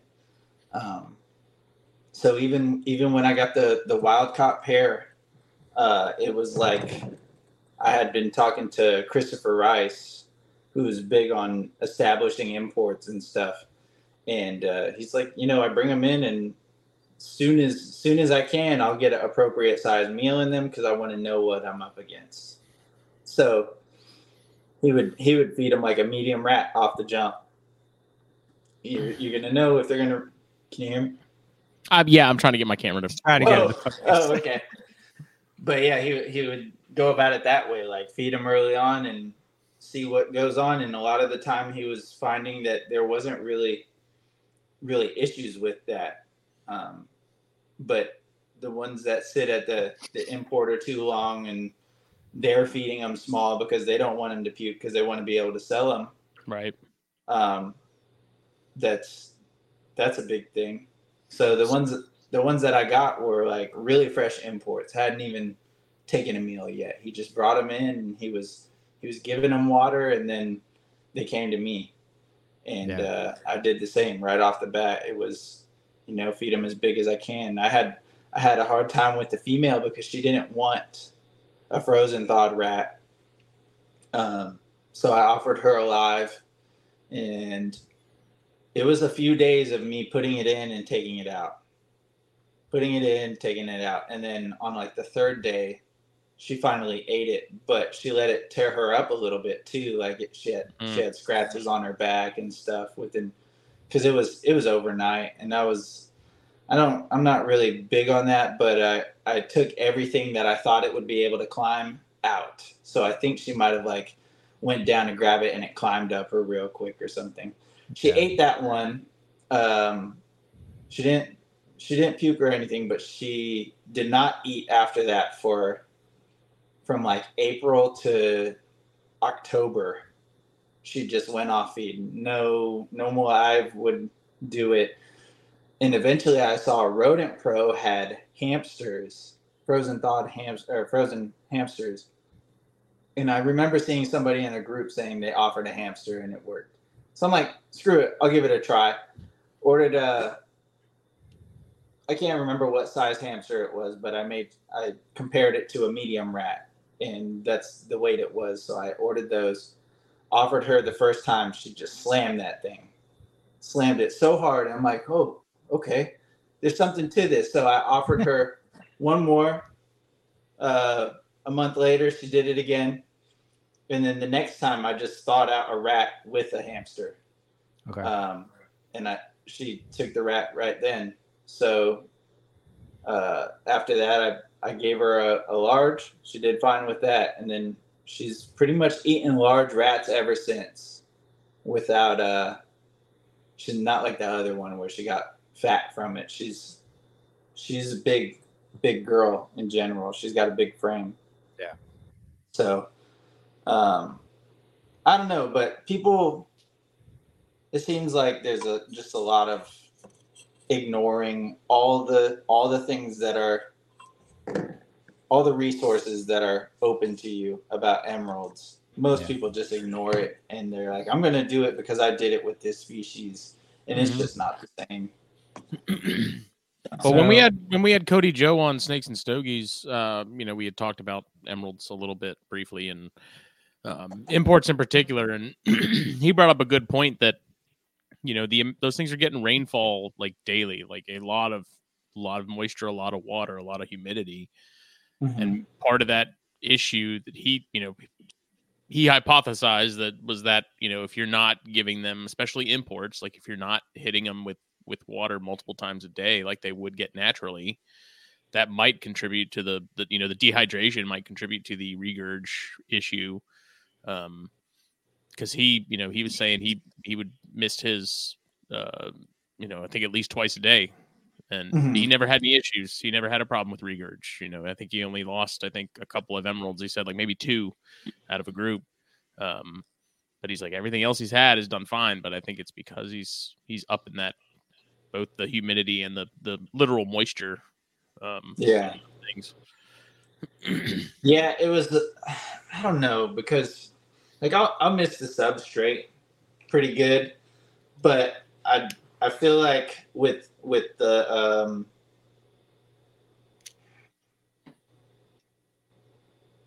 parameters that I can give them,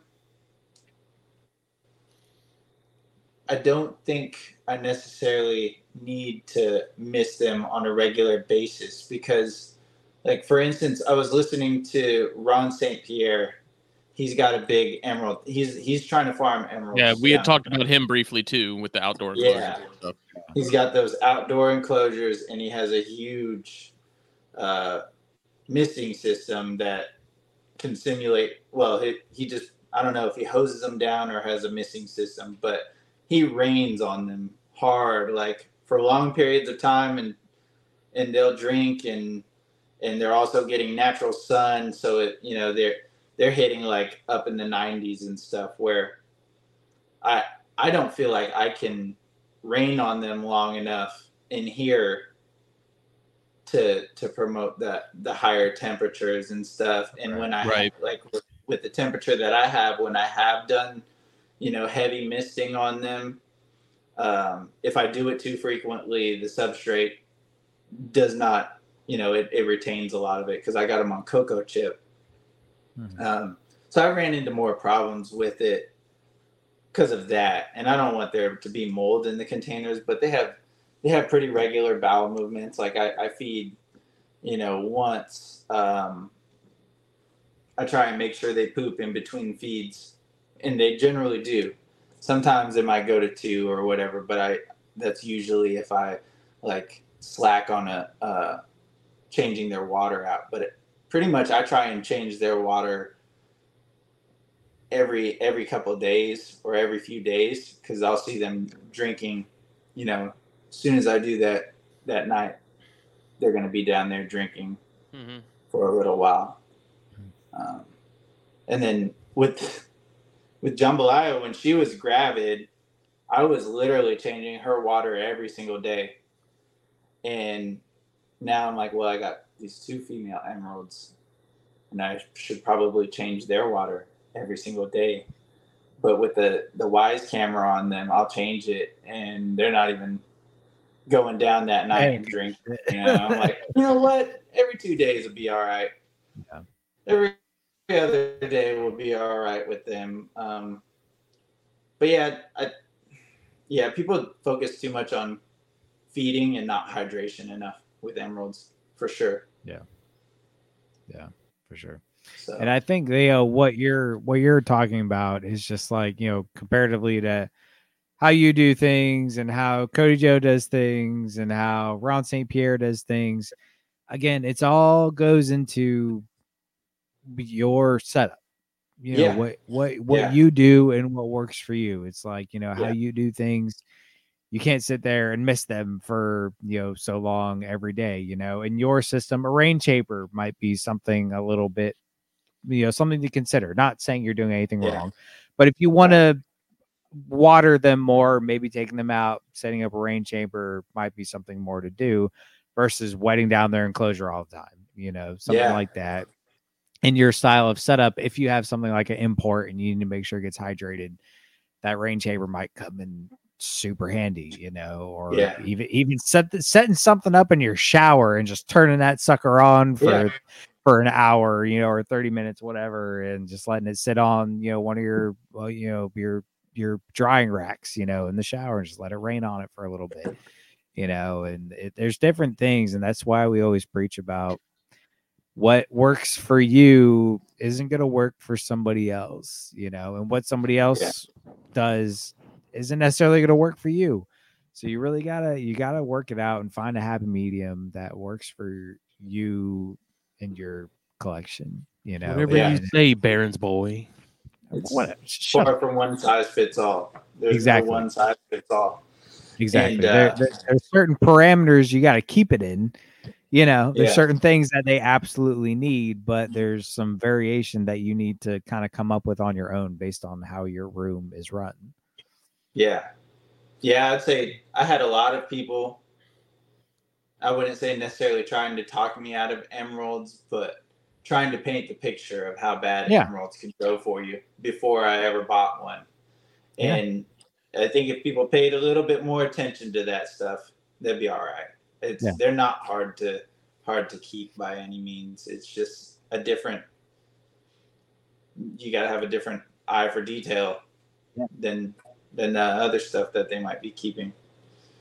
But I know, like, I almost converted this 4-foot PVC cage to a rain chamber, and then I'm like, well, I feel kind of weird about putting different animals in there and having them defecate and then trying to clean it out. So I think eventually what I want to do is when I build PVC cages, put that drawer that pulls out for the substrate. And that way, I can make it rain in there and then drain it out or whatever, or pull it out and change it real quick and call it a day. See, that right there would be a good thing, because if you wanted to get kind of fancy with it, if you have two different, drawers that go in for substrate, you pull the dry substrate out, put a blank one back in there, let it rain on that, pull that out, empty it out, and put the dry substrate back in. Yeah. That could be an option. That way your substrate isn't soaking fucking wet all the time. Because that's another big thing is like, yes, some species need to be humid, but humidity promotes bacteria as well. And if your substrate is literally always soaking wet, that's not a good thing. There needs to be dry period. There needs to be dry periods. So. Yeah. The good one that I've always kept with me was like 60% baseline humidity. Yeah. And then spike it maybe once a week or so. Yeah. Mist pretty good. Spike it once a week and then let it dry out again. I mean, and dude, that's worked wonders over here.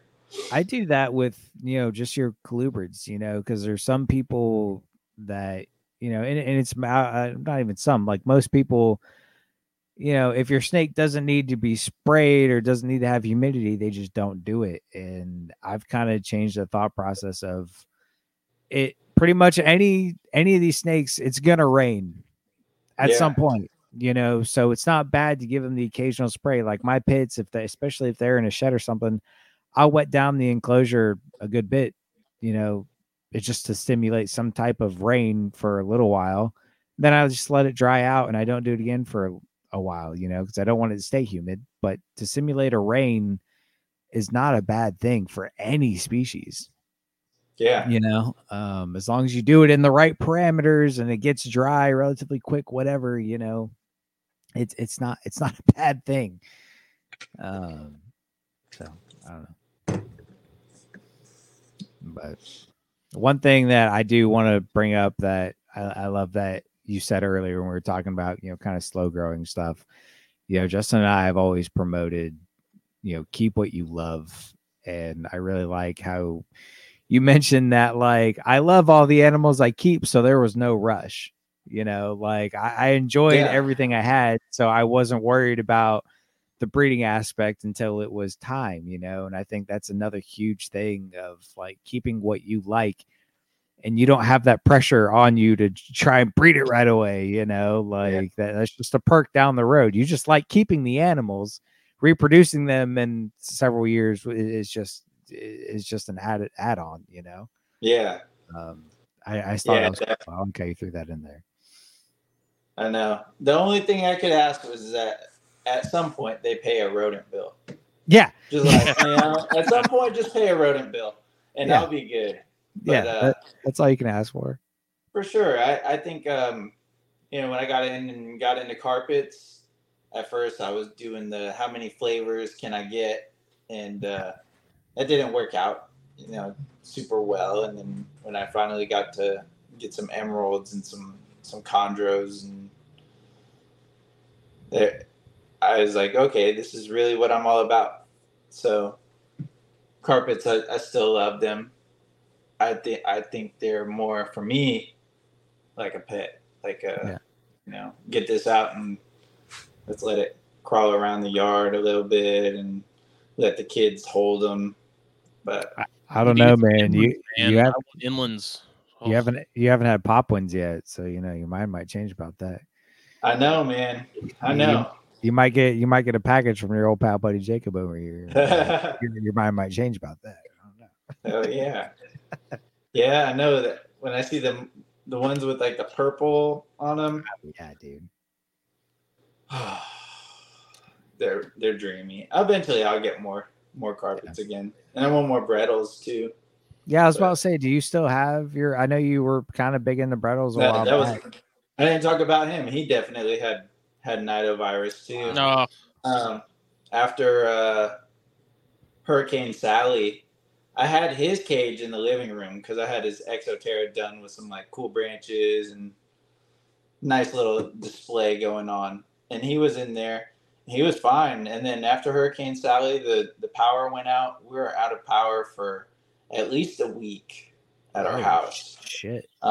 Yeah, so it got pretty humid in the house, and I don't really know, but it triggered a RI, and he never really kicked it after multiple rounds, and eventually I tested him, of course, and that came back positive pretty quick. So, damn. Yeah, that wasn't too fun. So all of my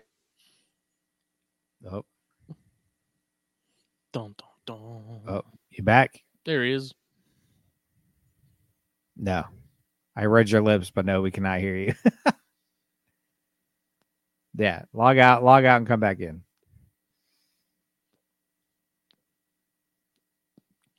Hector is being particularly affectionate this evening. Yeah, I saw that. I don't know what he wants from me. He's working some sort of angle. Look, he hurt me. No, man, I'm glad we did this episode, man. Like I said earlier, I think Kyle is like the poster child, and perfect example of the weight game. You wait, you're patient, you will succeed. And I think he is the perfect example of that. Of not rushing anything, and he's raised some of these animals for so long. I think his adult chondros are 6-7 years old, and he's just now breeding them, type of thing. And yeah, I think it's awesome. So there's definitely something to be said for that. Yeah. I mean, with some of those, like especially emeralds, man, like you really don't have a choice. Like there's no cutting corners in terms of like, well, once they hit 3, I'll give them a shot because they might go. It's like you definitely can't do that. Wait. Yeah. You're playing the long game on those things. Yeah. And I feel like, that needs to be adopted with a lot of other species, though. Obviously, some stuff it's proven it's not a big deal if it breeds at 3 or 4 years old. I'm a 4-year guy at minimum. But even stuff like carpets, man, I'm full on like on board with at least 5 to 6 years old. That's it's kind of my golden number. 5 to 6 is pretty good. But yeah, this has been a fun episode. Hopefully Kyle can hop back on here in a minute. Having some connection issues. There he is. He's mobile. Are you back? He called me again, so his bedtime was 15 minutes ago. I gotta go tuck him in. I lost track of time. No, you're good, man. What were we talking about? Oh yeah, I was just gonna say that carpet pythons were my first kick in the nuts.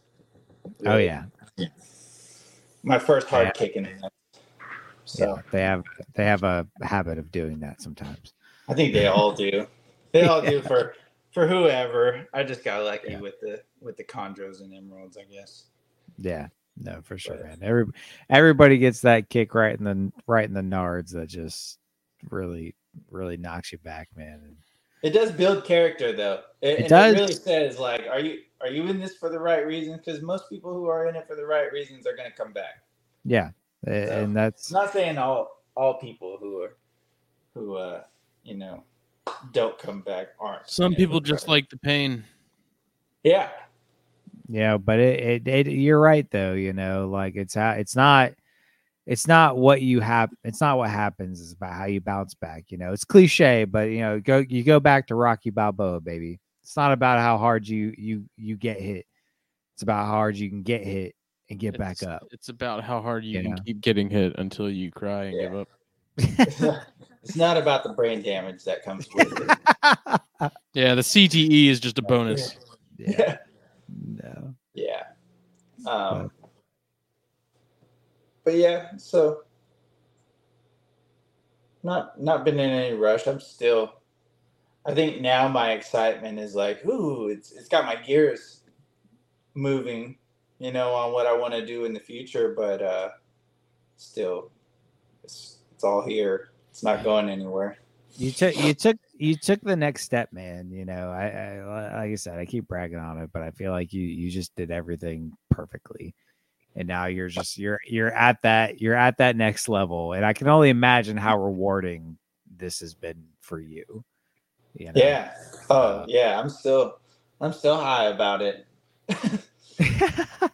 I really am. I look at the babies, and I've almost got them to their 20th meal, which is like my goal. I'm like, I want to get them to 20 meals. They've been on fuzzies since a lot of them took fuzzies like their 6th meal. Wow. That's awesome. Yeah. I was talking to some people, and, there's a lot of talk about like keeping them on pinkies too long being the reason that they run into prolapse. Hydration, I wasn't super duper worried about because it's humid in here, and I got the pretty decent sized water bowls for them in there. Yeah. But so I like Bill Stiegel mentioned, once he gets them to like the fuzzies, they're generally not prolapsing anymore, or like an adult Pretty mouse. solid. Yeah. So with them, the ones that I had, I actually started them on large pinks, most of them. Oh wow! And they took them easy. Like they left a good lump in them, and they digested it, and they would do it the next time. And then there was the few that didn't. Of course, I had some smaller ones on hand, but then I went through a time where I couldn't find any like red hots to get the real pain in the asses to take them. Like I was able to get a handful of them, and those worked for a little while, and then it was okay. Well, I guess I got these smalls to work with, so I think I'll definitely come in more prepared next time. Well, for future reference, if you need true like red hot, extra small pinkies, whatever, check. They're not cheap, and that's why I didn't get them. I rolled the dice with Rodent Pro and got their smalls, and they worked fine for my rat snakes. But if you need true red hot pinkies, check out Lane Labs. Shipping is killer, and the pinkies aren't cheap, but they go down to, they have micros and red hots. Micros are literally like an hour old. Wow. Like down to the T, they are an hour old, and they're actually more expensive than the day olds because I understand why, because you have to be monitoring them that closely to be able to get them at an hour old, but they are true to size. I've got a buddy that swears by them as far as pinkies go.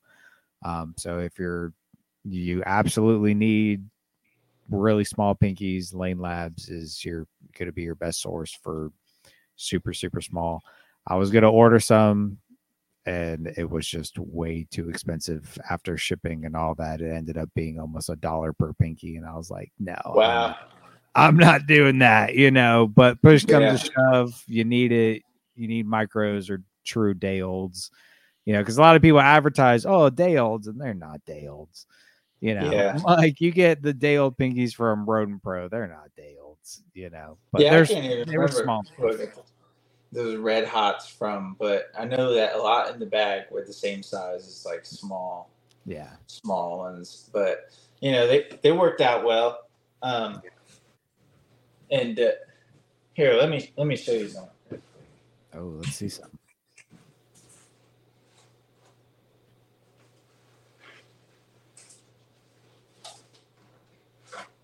Got the gloves. There it is. Love to see have you taken a hit from any of the emeralds? I got one. She's kind of runty though, but she's still like really, really crazy sometimes. But other than that, no. Like the big ones have never tagged me. Pretty much, it was pretty much like like anything else, where after a year they stop striking at you a lot. But this one, I got her from Keith McPeak, and she's gorgeous. She's really really small, and always like down to strike. I'm trying to show you a. So the top one is the one my son picked up.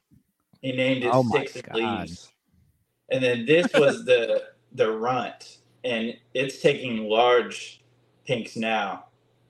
For its last couple meals, but like they're pretty close together. You can see, I'm trying to move it over, the size difference in them. Yeah.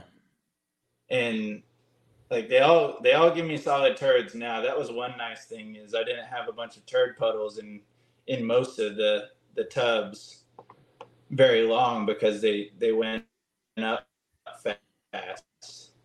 But they're still really like, they look good. They're not I wouldn't say fat or anything like that. Is the larger of those two on fuzzies now? Yeah. Yep. And actually the first batch of fuzzies I got was from, I think, Rodent Pro, but it was black. Wait. That was a mistake. They were the black ones. Dude, they came in with black fur all over them. Like, they were hairy. They weren't just like fuzzy. I'm like, man, I don't remember them being like this last time I had fuzzies. And of course, I ordered a bag from Big Cheese, and I'm like, those are no damn fuzzies. Those are small mice. So some of them were taking small mice, like real small mice in the beginning. Yeah. But I moved them over to the fuzzies. The thing with Big Cheese was, I'd say half of the fuzzies in the bag were like pre-decapitated. Yeah, that like, was my I would thaw them out and biggest their head issue would with fall Big off. Cheese, dude. That was my biggest issue with Big Cheese. All of them were, it's because, and that, the vacuum seal thing is nice, but man, it makes them all stick together, and you try and rip them apart. And I literally got to where, like, I would take a bag and I would open it and I would smack it on my table and just try and bust them all up. That's what I did, and that's probably what the deal is there. But they all have, like, I'll look for them before I thaw them out. I'm like looking for this little laceration on their neck, because I'm like, I'm not trying to do that, man. You're getting blood all over these fresh, clean tubs, and it's crazy. Because I would thaw some out, and I would look in my bucket of mice, and it would be red. I'm like, which one of you is cut? Yeah, that's so annoying, dude. It's the worst. Super annoying. That's why I went back to Rodent Pro, but I don't buy the black ones. Dude, yeah, you told me that, and I won't do that. Never do that. I feel like there's a, because it's for me, it's an identification thing. Like, I'll thaw all these rodents in a bucket, and then, like, before I feed them, I'll use a set of tongs to pull it out and put it in a cup that I walk around the room with and feed them off. But so I would use that to differentiate, like, if they were real close in size, like, okay, this one's black, so let's go into that one. But no, that was funny when you said that. So what I did to help with that, because I had that same issue, once I got, so many snakes, it got real hard to differentiate certain sizes. So what I did is I went to Walmart and I bought these super cheap, like, little mini paint buckets. And I just labeled, I have like 5 different of them now. You can see that's my big mouse bucket right there. But those are for extra large mice. Then I've got a bunch of small ones for all the different sizes. I was like, fuck this. Like, I'm thawing everything out into different buckets now, because I'm not going to sit here and try to pick through my hoppers, because sometimes you have small hoppers and big fuzzies, and there's a whole lot of difference. And no, I don't. I quit playing that game a while ago. Yeah. So how many animals do you have? We don't ask that question around here. Yeah, it's okay. Never mind. It's over. No, I'm kidding. It's over 100. Wow. At this point, unfortunately, and that's kind of I think without the babies, I'm just under, because I hatched out 30 something rat snakes last year. Yeah. So that up those numbers a lot. But without the babies, I'm right at 100, I think, something like that. Which you tell your average Joe you have 100 snakes, that's a nightmare. But you tell somebody big into the hobby you have 100 snakes, I'm like, you got to up those numbers a little bit, So Yeah. I don't really know. I try not to count because I'm like, I have a problem. But but yeah, I'm somewhere around there. Smitty's got more than I do, I'm pretty sure. Damn. In a smaller room. I got a lot. I can't imagine. I got way too much shit. Yeah, they're all corn snakes. At least my stuff's cool. I'm talking to Kai Williams right now about trading some corns for a rough scaled sandbow he has. Oh, what? That'd be sweet, dude. I like the rough scales. I think they're I'm so he's like, dude, came by earlier when he came by work because he was shirt shopping, and he's like, dude, I got this rough scaled sandbow, and I don't anybody that wants one because I'm not gonna get a female for it, and I don't know what to do with it. So I'm like, if you want some corns, let me know. How many corns do you want? I just got to the point where I can't, I'm only starting to think about losing count. I have under 30, I think, altogether. That's not a bad thing, man. I miss those times, I've got shit in quarantine. I mean, I quarantined for a long time, so I still have stuff from Daytona, but dude, Daytona alone, there's 4, 8, 12. I think there's 15 snakes in my quarantine section right now. That was just from my Daytona bring homes. Granted, a lot of that was like trades, and I met up with people and stuff. Chris Montross gave me a lot of stuff, and I gave him some carpets. And then I only bought a couple snakes at the show, but ended up being way more snakes than I care to admit. And then I've got this whole rack next to me is full. There's cages behind me. There's babies stacked up, and it got out of hand. But yeah, I'm not mad about it. That's I'm real happy with where I'm at. Some stuff might need to slim here, some semi soon, but the colubrid bug got me bad. Yeah. So, but don't be like us, Kyle. Remain with the Boyds. Yes, just keep it moving, man. It's too late for us, but you can still save yourself. I'll do my best. Unless you get rhinos. If you get rhinos, that's completely fine. I'm telling you, man, rhinos are right up your alley, bro. I'm surprised you don't. Yeah, it's gonna catch up to you eventually. I think eventually I'll branch out. I've just been so obsessed with this other stuff. I'm like, that's not a bad thing, dude. I start looking around. I'm like, oh, that looks cool. Let me go back to my dungeon. When I tell you, holding and owning a rhino is a magical experience that cannot be matched by any other species on this planet. Damn. I mean that wholeheartedly. Next time I'm out and I see him, I gotta check him out. Nah, if you're gonna do it, skip errands and be a man. Yeah, whatever. I remember when you got those birds at Daytona, Justin. Well, you've probably done that a million times now, but when I was like, which bears and which Daytona? Which time? Oh, dude. Yeah. Are you speaking of Daytona? You think you'll make it out there this year or nah? I think I'll make it out every year, and then I don't. But what? It's in the end of August usually, isn't it? Yeah, it's the 17th and 18th this year. Yeah. Oh, that's good. Because usually it falls like on the weekend of my wife's birthday. So, like the last time we went there and then came back, and it was like her birthday. And then, of course, Jackson was born later on, and we didn't make it to that one. Didn't make it to this one. So, damn kids. I think we're getting back to being where we'll be able to travel a little bit. Like in August, we're going up to Washington, all 5 of us. Nice. And we'll see how that goes, and then I'll probably try Washington State. So. My family's all still up there. My mom's getting married, so we're going to take a trip up there. Nice, man. Yeah. How far are they from like Randy and them? My mom lives in Oak Harbor where Randy's Oh at. wow, yeah, nice. Yeah. So she's getting married over there. So when I do go up there, I try and make an effort to go see Randy. But it's been a while since it's been like 3 years since I've been home. Mm-hmm. So Wow. yeah, but we're excited. So hopefully, I mean, if they can fly, they can sit in a car for that long, for sure. Yeah.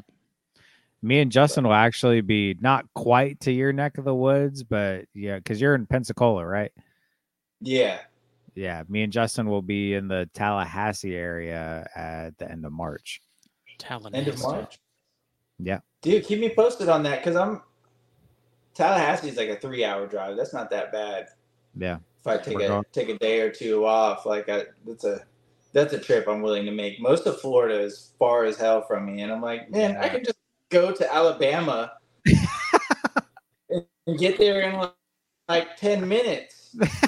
I'm so far from the rest of Florida. It's crazy. All of Florida is far away from Florida. It's dude, weird. we're closer. We're closer to Florida than you are. You really are. You are. I remember when you told me how long it took you to drive down to Daytona. I'm like, what the hell? It took me that long, if that.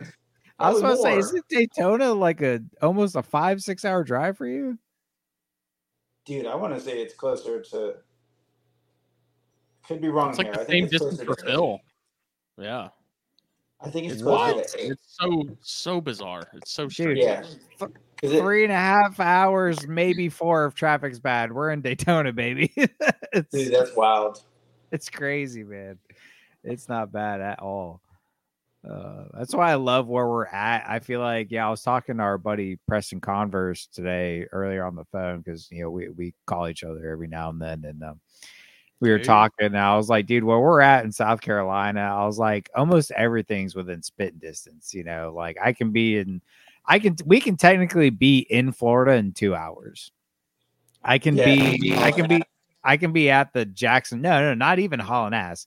Like I can be at the Jacksonville Zoo in 2.5 hours on the GPS.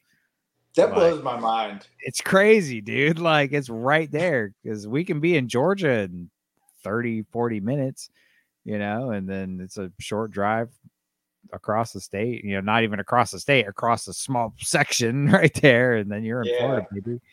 It ain't bad. I thought it would be a good idea. This dude in St. Pete had a litter of emeralds, and like when they came available, he's like, so do you want me to ship it? And I was like, man, I'm in Florida. I could just drive to you and pick it up, and it'll probably be better anyway because I'll just heat the tub and all of that. So we drive there, and I can't even tell you how long it took. We had our 8-year-old. Well, he was like 5 or 6 then, so he was even more impatient. We drove over there, and then we drove to Jacksonville from St. Pete to see my wife's mom, and then drove back here. And we were gone from like 7 a.m. to 10 or 11 p.m. that night. Yeah. I was like, I'm never doing that again. Like, we'll ship from here on. It's even like questionable that if I go to Daytona, I'll probably fly. Wow, really? It would probably be more convenient to fly. Holy shit. I don't know. I'm juggling around with that still. That's just a theory for now, but I'm pretty sure. Because that's probably like a 20-minute flight. Yeah. Well, because like the first year I went to Daytona, it was like last minute that I was like, okay, I'm going. And I got there at 9 p.m. And then I think I crashed on, might have been Cody and Pia's floor in the hotel. And then the next morning I was hanging out with Justin until the show opened. And then as soon as the show closed, I was like, all right, guys, good seeing you. I got to go home now. Drove off and still got home late as hell. Call us when you get home so we know you made it back safe. Yeah. And it's also funny because like from where we are, I drove to Alabama and back in a day one time, because even where Montrose is in Alabama, I can't remember what part of Alabama he's at, but I got there. I left super early. Don't get me wrong. I was tired as hell and it was a long drive, but it was 6 hours there and that was to Alabama and then 6 hours back. I did that in a day, you know, like everything's within a decent drive from where we are, unless you're going, you know, way out, obviously. But, you know, it's not bad. Like, yeah. that blows my mind, man. Giago. Shit, even South Florida, I think we're about 8 hours from South Florida, 8, 9. I think it's like an 8-hour drive to West Palm Beach from here. Yeah. And you're probably farther than that. Yeah. I think Well, we're going in a straight line. He's having to go right. Yeah. And plus Florida traffic is he could have just gotten he could probably get there like in a boat. Across that little corner of the Gulf and be there in like no time. Just hop on a cigarette boat and have them smuggle me down there.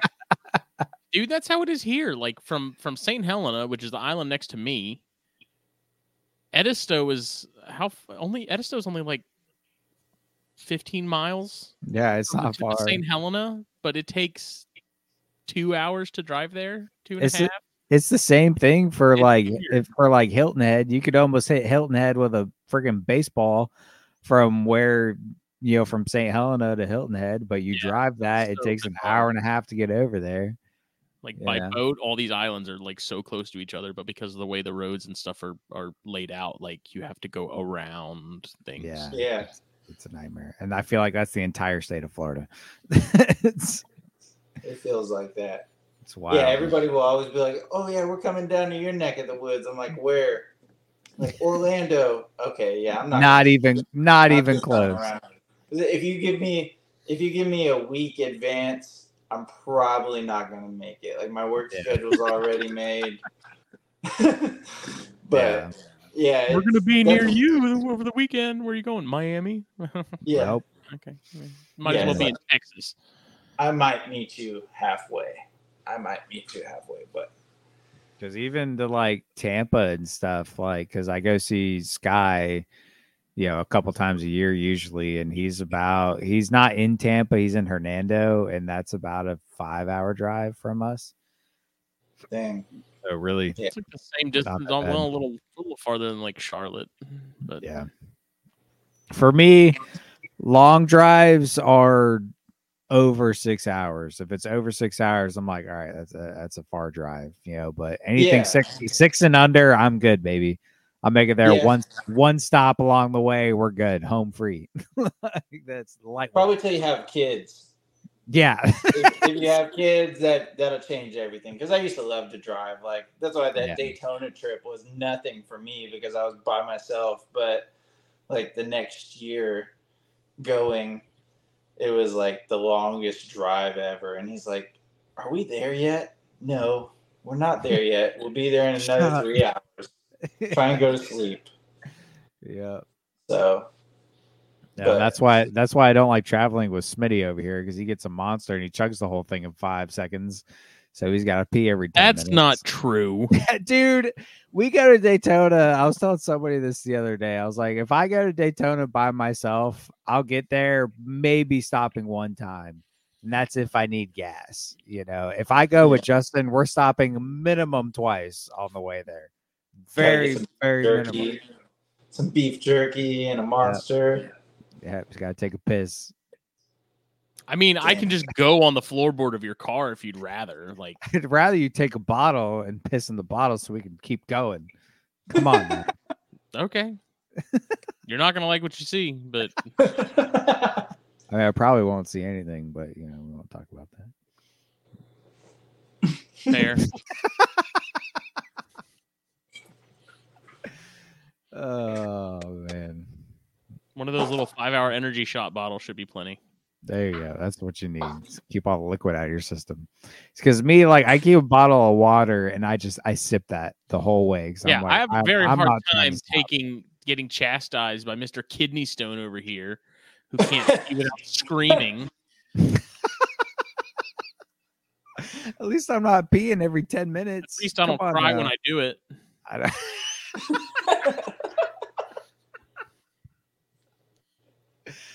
Oh man! At least when I pee, it doesn't sound like I'm putting rocks in a bottle like a 5 again. It's been a while since I had that problem. So you still got a little dick. And dude, I'm actually worried. The last time I was in Tallahassee, I actually ended up in the hospital with a kidney stone. What the? So I'm hoping that doesn't happen for round 2. I've never met someone who's had their ass kicked by kidney stones as much as you. Not even my grandparents. It's rough, man. It's a bad life. I was out because I was actually talking older years. You're in trouble. Yeah, no, I'm not looking for it. That's why I'm trying to fix everything now, so we don't have these problems later. But I was talking to Harry, and I was like, dude, one of the hospitals in Tallahassee is absolute garbage. He was like, which one? Was it Coastal or this other one? I was like, I don't know. All I know is I ended up wandering around the hospital. Nobody was helping me. And I was just walking through this thing. And all of a sudden I walk through a carport and I see emergency on like the second floor of the fucking building. And he's like, oh, yeah, that's Coastal. It sucks. And I was like, yeah, it was a terrible hospital. I'm just wandering around there. Everybody's just looking at me like, what's he doing? Snail trail of piss blood going from Jake's car all around in little loop-de-loops through the parking garage into the fucking ER. That's pretty much how it went. It was terrible, dude. I was out there. Follow the blood and the teardrops. I was out there finding snakes, and I woke up like we caught it. We did a bunch of going and doing we were there for like 4 days, and like the second or third day, I woke up from a day of not drinking enough water, and I was like, oh God, something's wrong. And like, it was bad. And I was like, all right, fire. I was like, y'all need to go, like, y'all do your thing. I'm not gonna hold you up. I said, drop me off at the nearest hospital. I'll take care of myself. I'll get up with y'all later. And so that's exactly what they did. I was like, y'all go find what you need to find. I'm gonna deal with this. So they dropped me off at the hospital. And dude, I don't even remember how it happened. Like, I walked into the hospital and I was like, where's y'all's ER? And they were like, oh, it's that way. And I'm like, okay. So I'm just meandering through, bopping through this fucking hospital, barely being able to walk because I've got a freaking kidney stone. And ended up on like the second floor, couldn't find this thing. And it was like walked through this carport on the second floor of this freaking building. And finally I just see emergency all lit up in red. And I'm like, oh, there it is. Like, I proceeded to go into the waiting room. And so the first time I had one, I walked into our emergency room here in Beaufort, and it was like, all I said was, I'm having a kidney stone. Everybody was like, bam, bam, bam. They threw me in a wheelchair. They said, sign here. And they had me back hooked up to morphine in 2 minutes. Do you name them like they name hurricanes? No, they're all like just old. Remember back in 2015 when George came around? No. Dude, do they look like little water chestnuts? Dude, some of them you can't even see. You know, they're so small. You know, but like, that's what she said. Yeah, I mean, they can be the size of like a grain of sand, and that fucker will bring you to your knees. Damn, it's rough, dude. But they're like little shards of glass. Yeah, pretty much. They're like the tiniest little tiny speck, but they're sharp. It's like pokey and shit. Yeah, have you seen like the electron microscope pictures of like their structure and stuff? It's insane. Yeah. It's crazy, dude. And Google it. It's wild.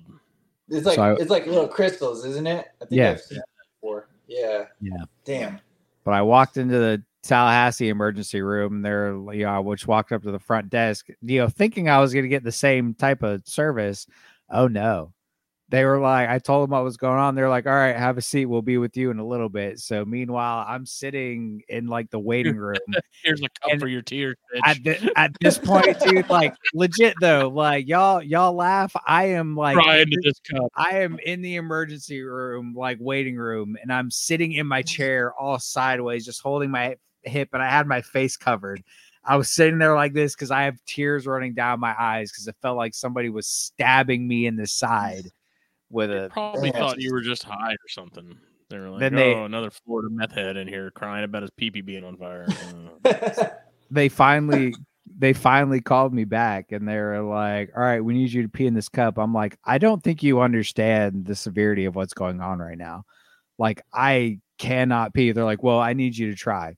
I was like, okay, you want me to try? We'll try. And so I took it and I went and peed, and I literally I dribbled out about that much like blood piss into a cup, and it was straight red.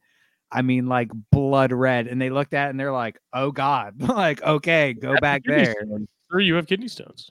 Yeah, and so they hooked me up to morphine, gave me a bunch of drugs. So I walked my happy ass across the street to the local Walgreens, got my painkillers, eventually made it back to the hotel where I was locked out, and I had to get another key. I laid down for all of 2 minutes, and my homeboys pulled up, and they're like, "You ready to go find some snakes?" And I was like, "Yep, let's go." So, it was great. So, yeah, I found my lifer scarlet king snake that night, actually, though, which was awesome. Like, I was basically asleep in the back because I was on like oxycodone, and they pulled over, somebody yelled snake. I literally fell out of the truck, lit a cigarette, grabbed the scarlet king snake, and somebody took a picture. I've got my hospital band on one hand, holding the cigarette, and a scarlet king snake in the other. It's great. Pretty legendary. Yeah, it was awesome. So that was a rough weekend, but it was fun. So I'm hoping it doesn't happen this time around. Fingers crossed. The magic of Florida. Yeah. It was a running joke. I always ended up in a hospital every time I left Beaufort. So that was shortly after I got bit by the rattlesnake in Texas. And so I was in a hospital for like 4 days in Texas. And then shortly after that, I went to Tallahassee. I was in the hospital there. And my dad was like, "You just can't leave, can you?" Nope, apparently not. But moral of the story: drink water. Drink more water. Like freaking hospital wristbands, like they're the Infinity Stones. Yeah, pretty much. But it's the name of the game, man. It's fun. Just drink a lot of water. It's why I have a Camelback now. It's my I'm just glad bag. it's not the name of my game. Ooh, yeah, I feel for you. No, it's until you have a kidney stone, my friend. No, you do not feel for me. No. We do not. We don't, because we're all young. I got my first. We don't have the kidneys of an 80-year-old man. I got my first one when I was like 17, dude. Don't brag. Were you just slamming energy drinks at the time or something? No, I drank sweet tea like it was freaking water, dude.